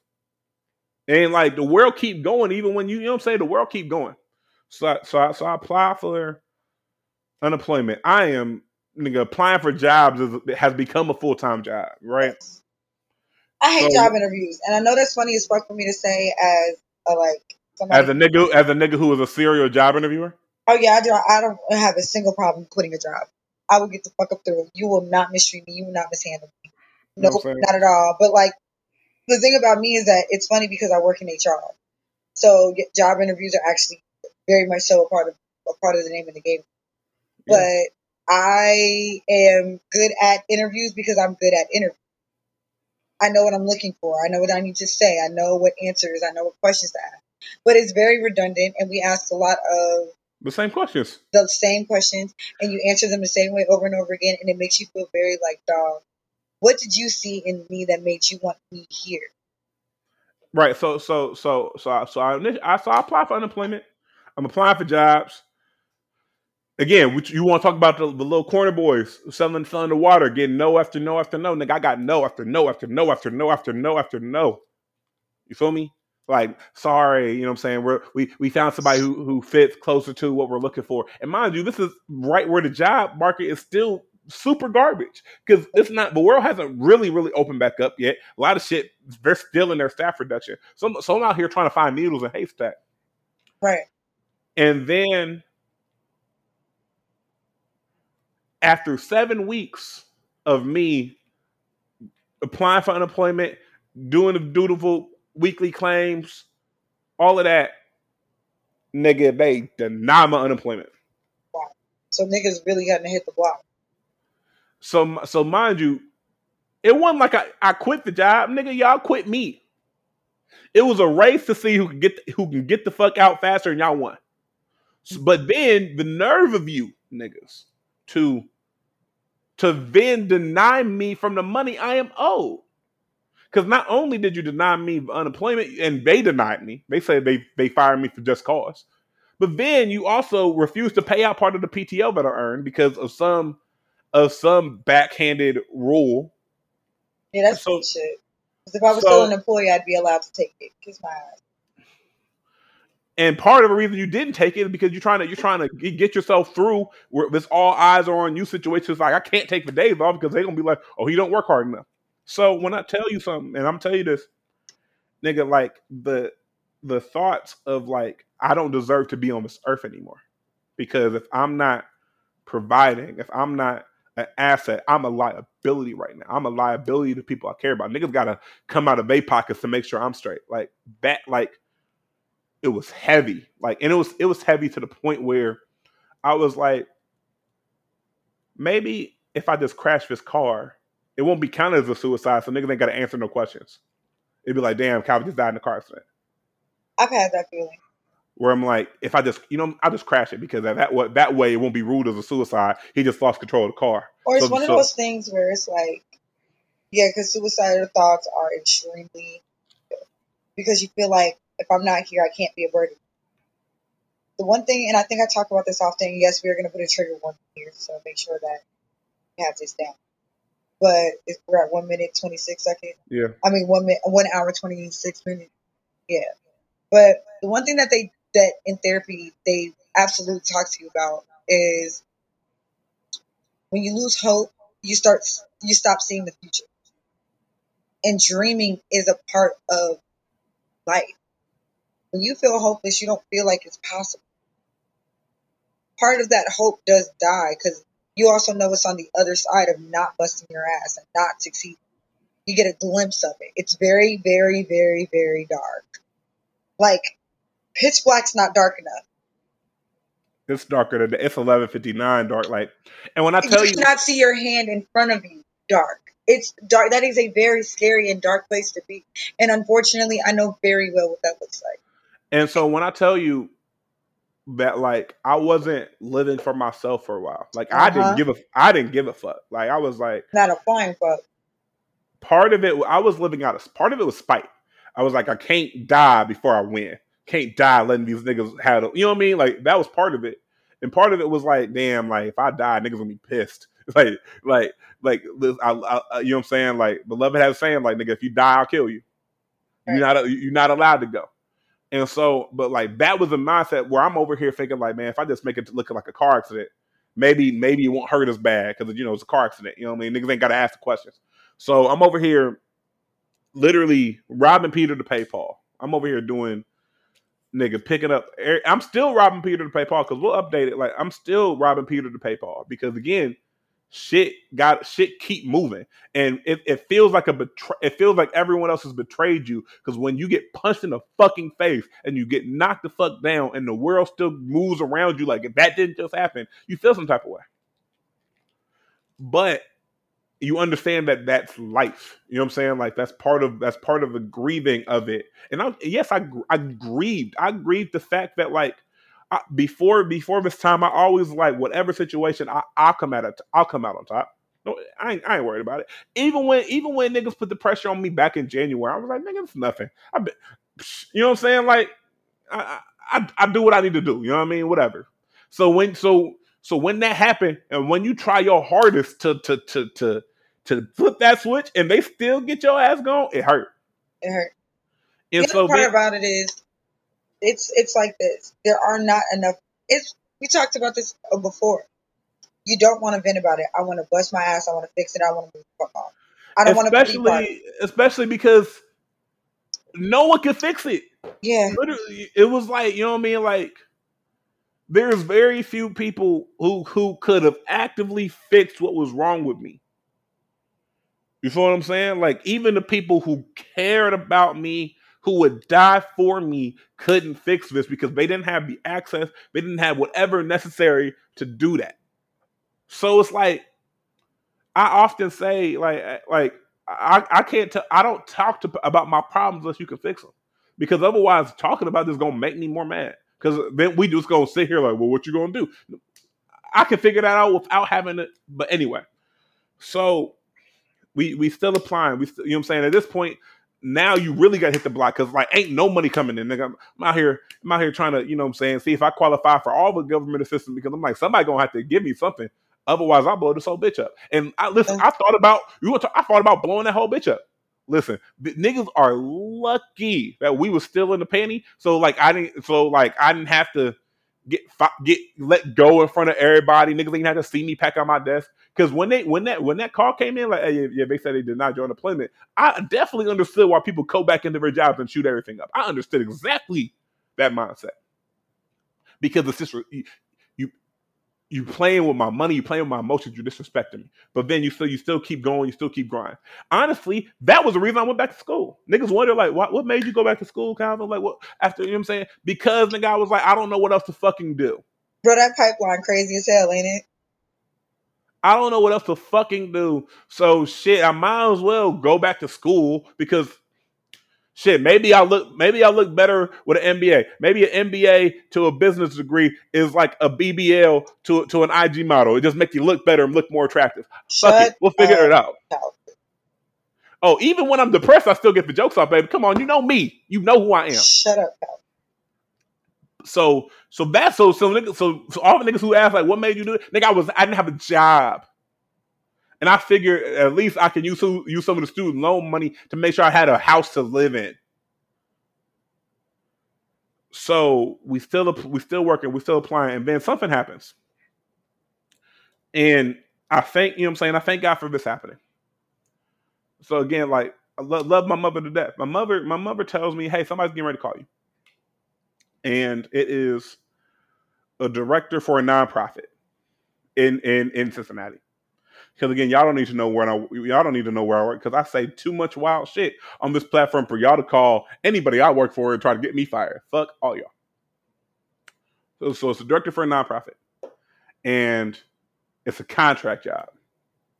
You know what I'm saying? Because of the pandemic, they have opening at this company, which really is a partnership between several other hired companies. Wonderful.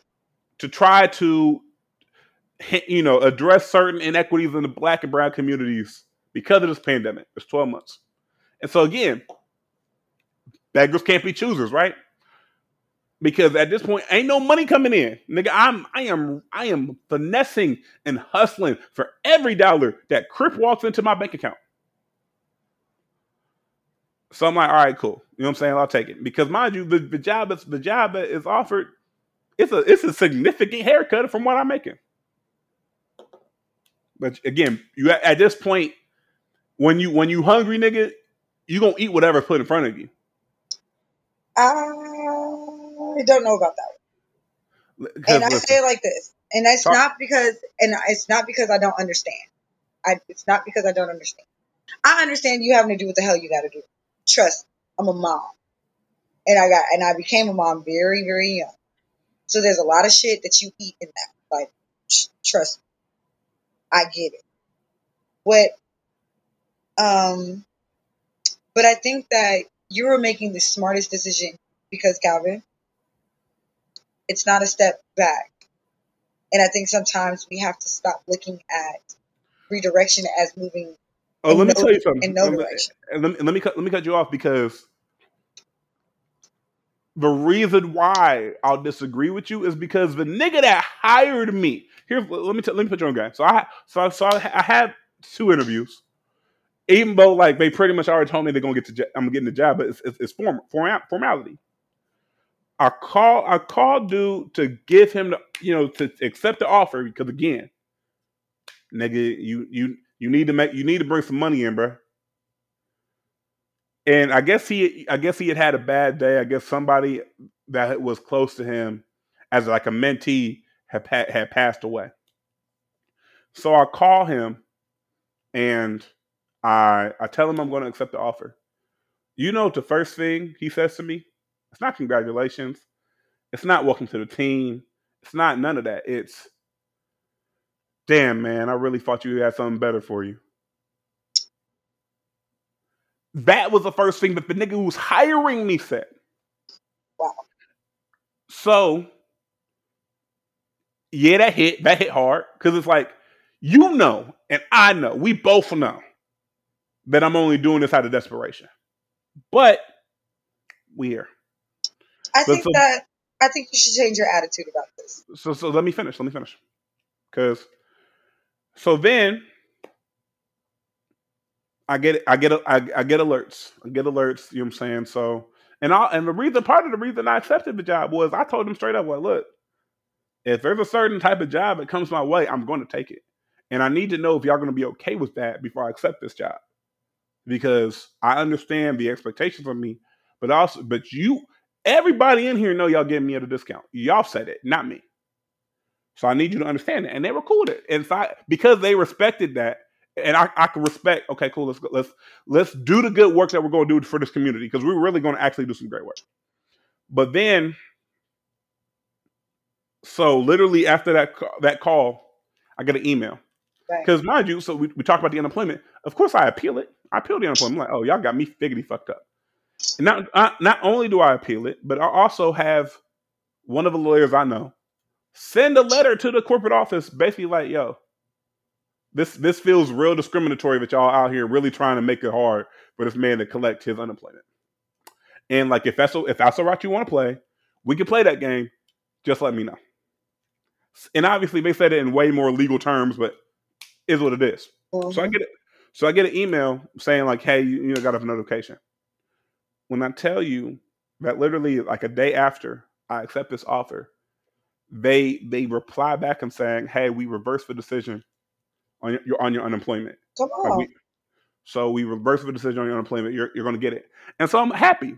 But also I'm like, fuck. Because there was like a 5-week period where I didn't apply for unemployment because I'm like, if I'm not going to get it, there's no point in me continuing to do these tedious ass claim processing just to get denied. And so for all the niggas who really think, and this is a side chart, all the niggas who really think it's that easy to collect unemployment, let me tell you firsthand, it's not.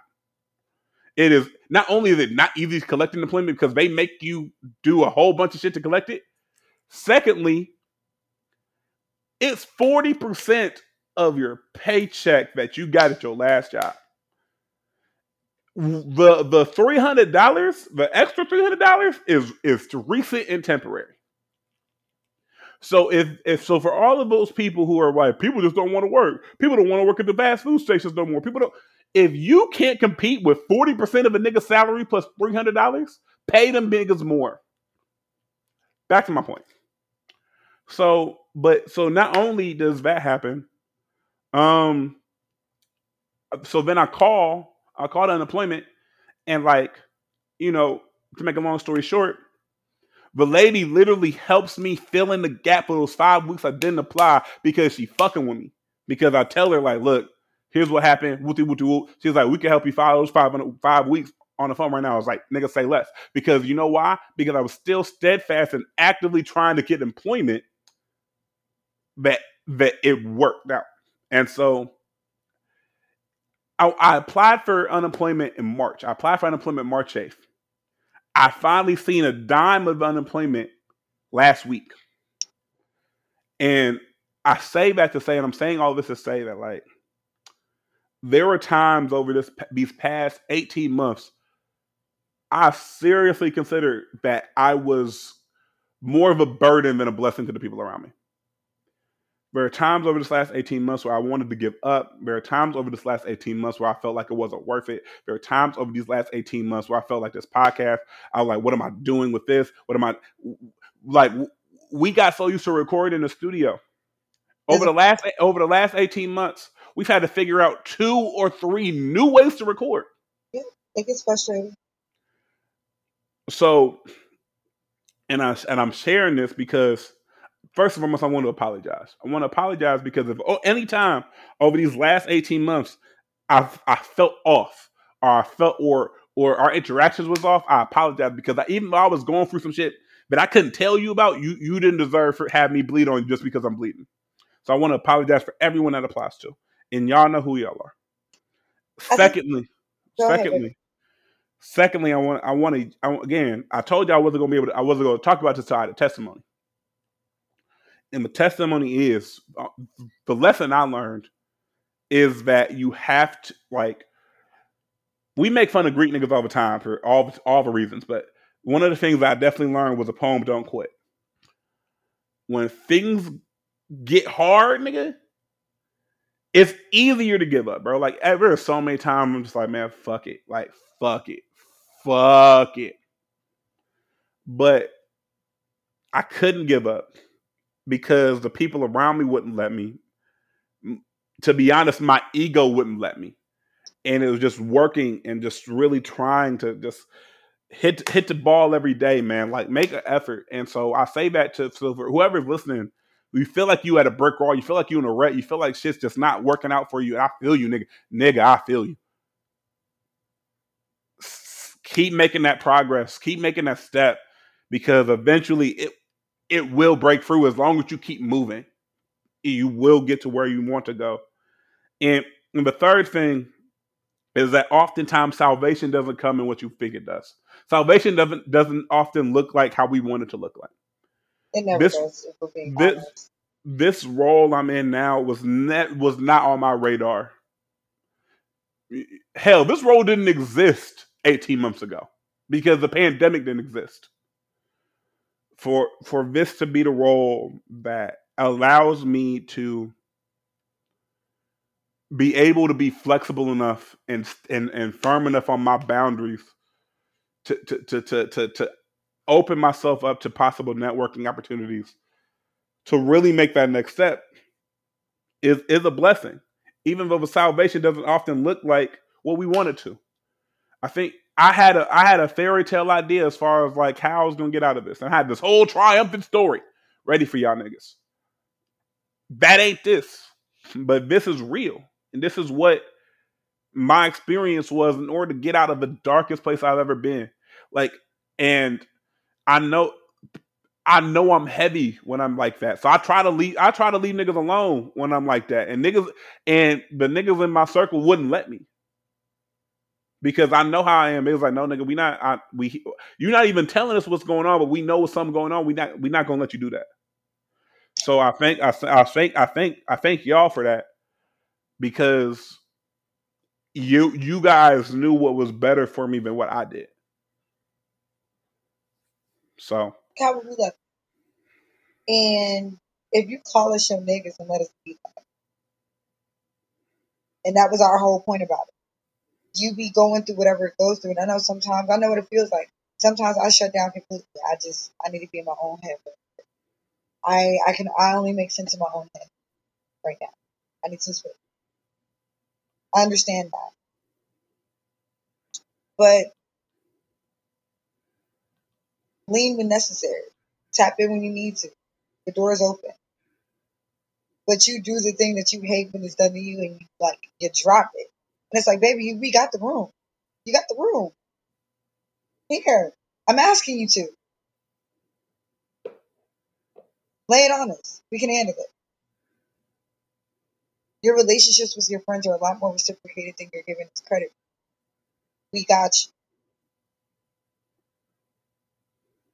Sometimes you need somebody to pull up.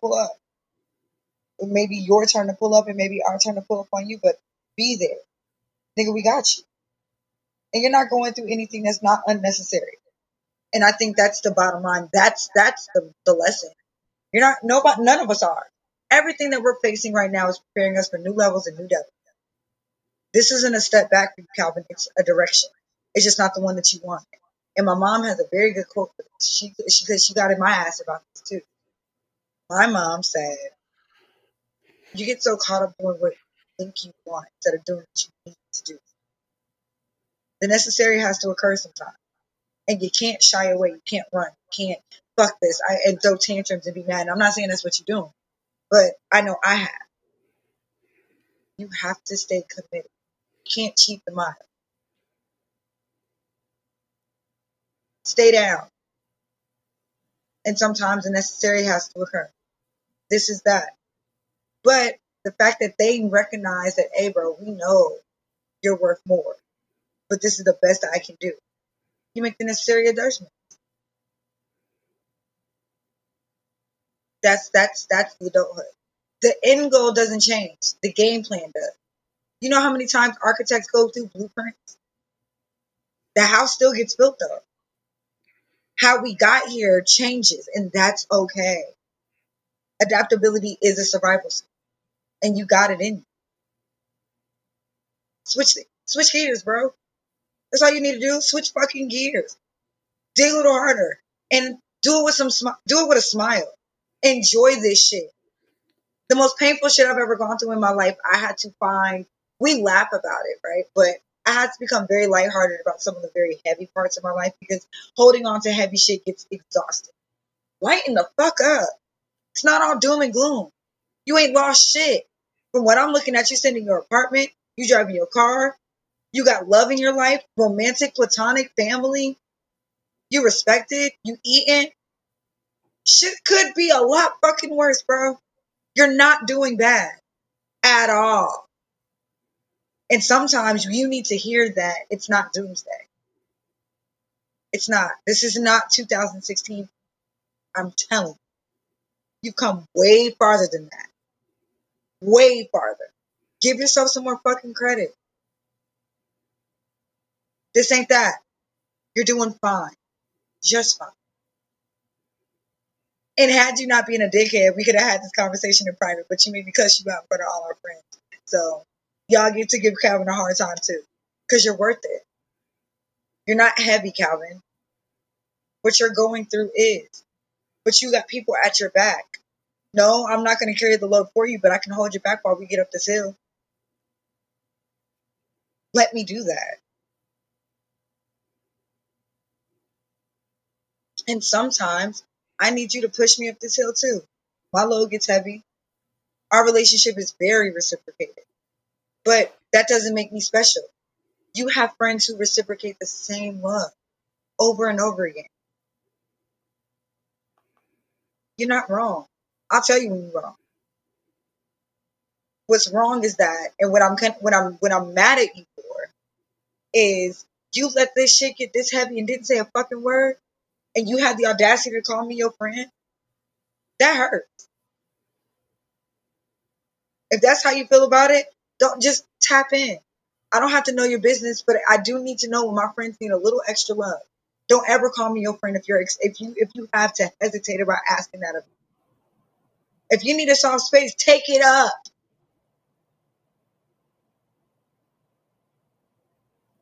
Life shit sucks. You're not going through it by yourself. I'm done cussing you out. It hurts my feelings. Am I the only person in your life that you get mad that you have to be mad at? No, because I showed my ass on Sunday at Sing and Hangout too.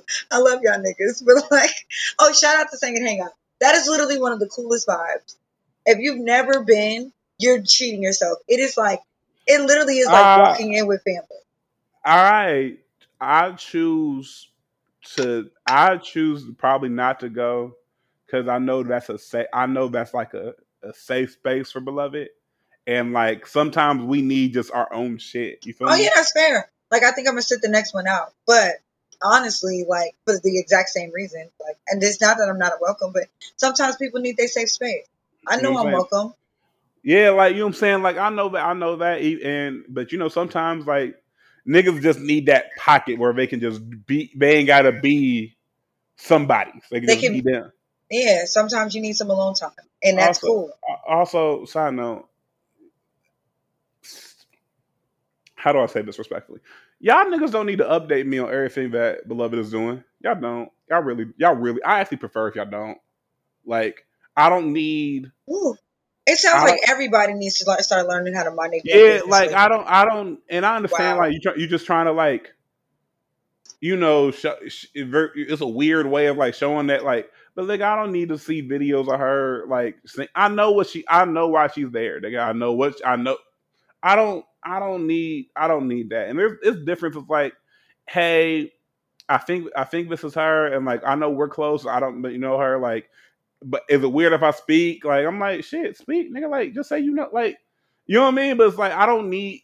That's part of the reason I try to keep my shit is because I don't need niggas to update me on what the person I don't on what. need play-by-plays about my partner. Yeah, I don't, nigga. I Like, don't. I don't need play-by-plays about. Like, honestly, that's another reason why I think my next relationship is going to be so big. It's going to be private, very private, very, very, very private. As a matter of fact, there's a guy that I've been talking to, and I like him. I oh my gosh, it's really weird to say that because I don't really like saying that I like people because it sets an expectation in my head that probably shouldn't be there because of entitlement. So, Mhm. but I'm digging where this is going.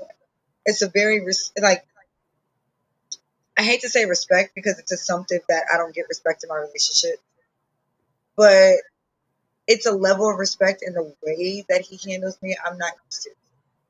Like it's very patient, very patient, and I'm as somebody who's not a very patient person. I know that when I'm displaying patience with someone, it's kind of an act of love because I don't always have a lot of patience at all. So it's just like, it's interesting. This is And interesting. and the reason why it zones me out is because y'all just started doing it. It'd be one thing if this was but because y'all just now are like, because we spent a year in the pandemic, so it wasn't like niggas was outside because like we just not getting outside no more, and you see who I'm with. Yeah, now it's weird. I don't like it. Like I don't like it, and like when I don't like something, like I don't react well to it. So let's just not do that. I Let's just just feel not. like, listen, on the flip side of that, I am also still dating because I'm a single woman. I'm only as faithful I'm only as faithful as the man that I'm saying. Baby, if we are not committed, then let's not if it's not a thing, don't make it a thing. And I think because people aren't used to, like, we say that, but I actually practice it. Like, yes, I am dating him and you, and that, yes, I am seeing multiple men because I'm single and dating is fun as a woman. It really is. And I go in for the experience. I go in for a good time. I'm not out here trying to do the most. You know what I'm saying?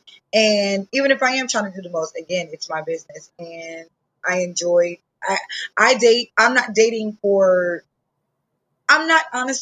intentionally at all. Not at all. I'm just here. I'm just here. I'm here for it. And dating, when you have good energy and time with somebody, you can keep it as light or as heavy as you want to. And I enjoy navigating that space. It's really fun dating somebody simply because you can. Transactional dating sucks. And I'm not talking about just being cashed out and a bunch of shit like that, because that is also part of dating. But like, I don't like people that be like, oh, I'm dating for marriage. No, so everybody that you meet, you think is a potential partner. And the people who say they're dating for marriage, that's how you set yourself up for failure, bro.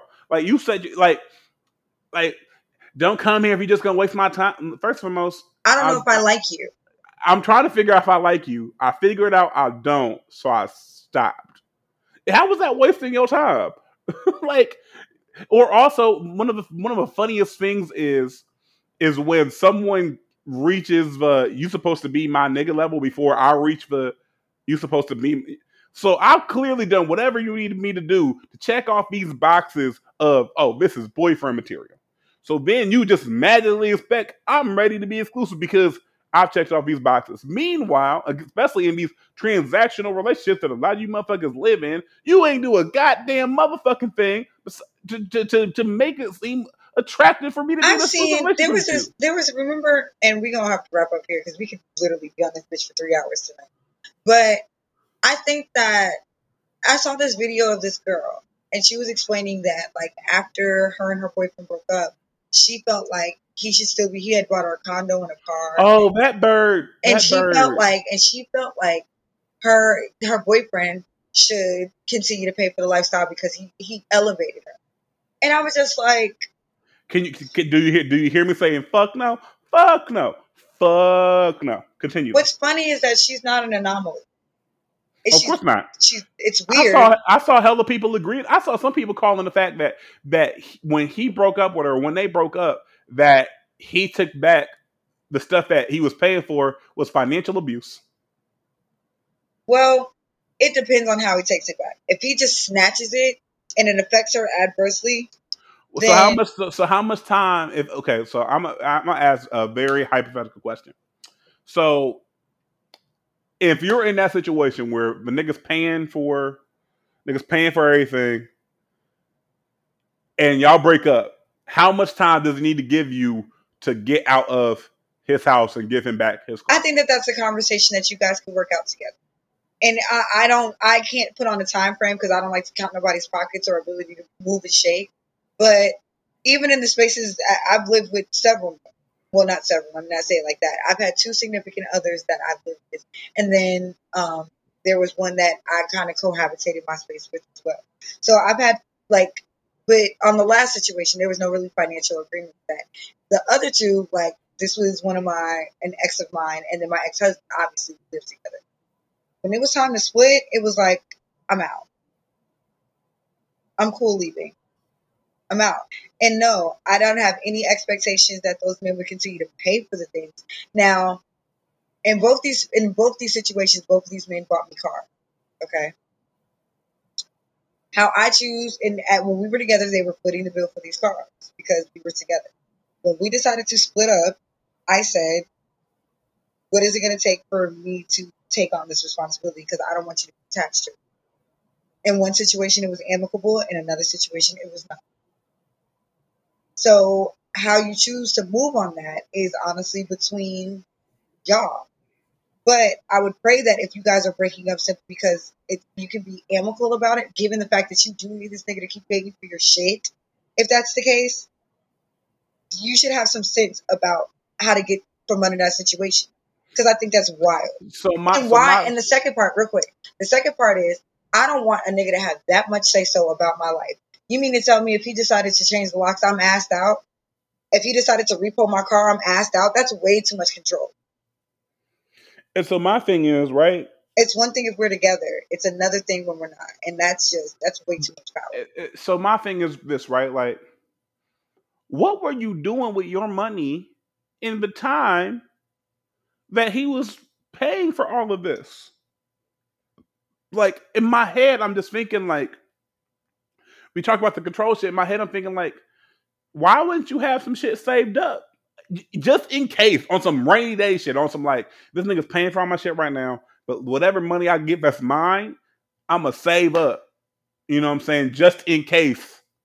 You know what I mean? That's just in my, and I understand, like, but it just, and also the way Shorty said it just came real burnt. Like it was an expectation. No, baby girl, if that money in that apartment was conditions of we being exclusively together, if you choose to not be exclusively together anymore, you also are not exclusively together with my money. Like what? I just and I think that ideology, that this sense of entitlement is wild. That was a wild, and I couldn't believe. And I thought, and honestly, when I was listening to it, I was like, she's serious. No, she dead the fuck serious. Like she's nigga, dead ass. She was so confused that anyone else was disagreeing with her. Like but the way we're talking right now, and I'm not gonna lie, I'm not confused. I'm not a split the rent ass bitch. I'm not at this point in my life, no. And especially because my daddy told me straight the fuck up. Like when a man wants to put you in a house, he puts you in a house. You don't play house with no niggas. Like y'all go get a space together and y'all figure that out. But I get that from my dad. But if y'all split up, those entitlements, that the gifts, the things that nigga was willing to do with you as a benefit to being with him, that's slow. And honestly, you shouldn't want it. It's like, yeah, no, like, you know what I'm saying? And I believe and equity, right? I know we got to wrap up, but there was a scenario where dude was making like 150,000, his shorty was making like 45, and he was still trying to do this whole 50-50 split, had her pay her part for this crazy ass vacation that his parents want. Like, that's just wild to me. Like, if I'm making 3 times as much as my significant other, I'm not gonna ask for no 50-50 split. It just because that it's not equitable because we call that pro rata share, right? Because I think that these are the conversations that you're supposed to have with your partner before y'all start entering into serious work cohabitating type of situation. Like, I need to know how much money. I need to know what my contribution to this household is, the expectation. Because no, I'm not a bitch that's like, he can handle all the bills. No, I think that we should, whatever works out amicably works out between us. If you got it, got it. If it makes sense for you to handle the bills and I handle another area of our life, yes. Whatever it is, I just think that people should make it equitable. Make it equitable. That way he doesn't feel taken advantage of and you don't look like a bum bitch. Because oftentimes the scenarios sound like, nah, you getting over on that nigga. Like, you getting over on that nigga. And it's deliberate. It's deliberate, but you getting over on that nigga. Then when that nigga has resentment because he realizes you're getting over on him, then there's an issue. So it's like and we'll wrap it up. It's like, look, whatever y'all agree to when y'all together, when y'all is what y'all agree to when y'all together. I know plenty of niggas who got it like that, who just want trophy wives. Like, your job is to stand there and look pretty for him and to be there when he needs you to. Cool, that is your job. That is what he's asked of you. So you do what you're asked, and in return, you don't have to worry about shit. However, the moment that scenario changes, especially if you're the one that changed it, if you're the one like, I don't want to be your trophy wife no more. I don't want to do this no more. The wild expectation of, you broke your part of the contract and you still expect him to keep his? Right. I just think that we need to keep it a lot more equitable. And this is gender neutral because at the same time, like, yeah, nigga, like, you can't break your part of the contract and expect the other person to keep their part. You feel what I'm saying? Right. Like, it's almost like how a music artist gets this crazy advance, they album flops, and then they expect to be let out their deal just because. Like, no, nigga, you said we gave you this money because you was gonna deliver us a smash hit. You did it. You broke your part of the contract. What makes you think we just gonna not get our money back? Right.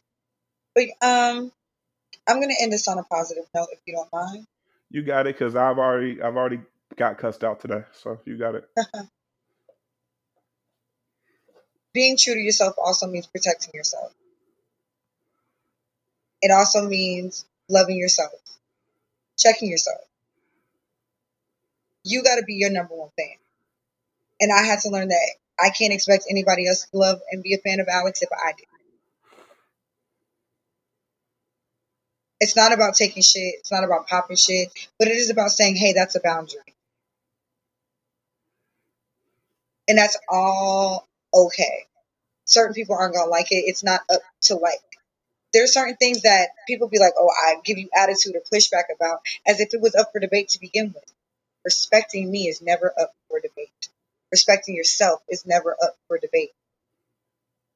Keeping people in the, and I hate to say it like this, but keeping people in their place is not up for debate. At all. And stop making the non-negotiables on the table for conversation. It ain't. Protect yourself. It's your girl, Allie Nicole. It's your boy, C. Diddy. We are out of here. Peace. Yo, I'm about to take a chance, yo. Blindfolded with the free throw. Lil' mama playing good defense. 2 seconds on the clock, I'm gone.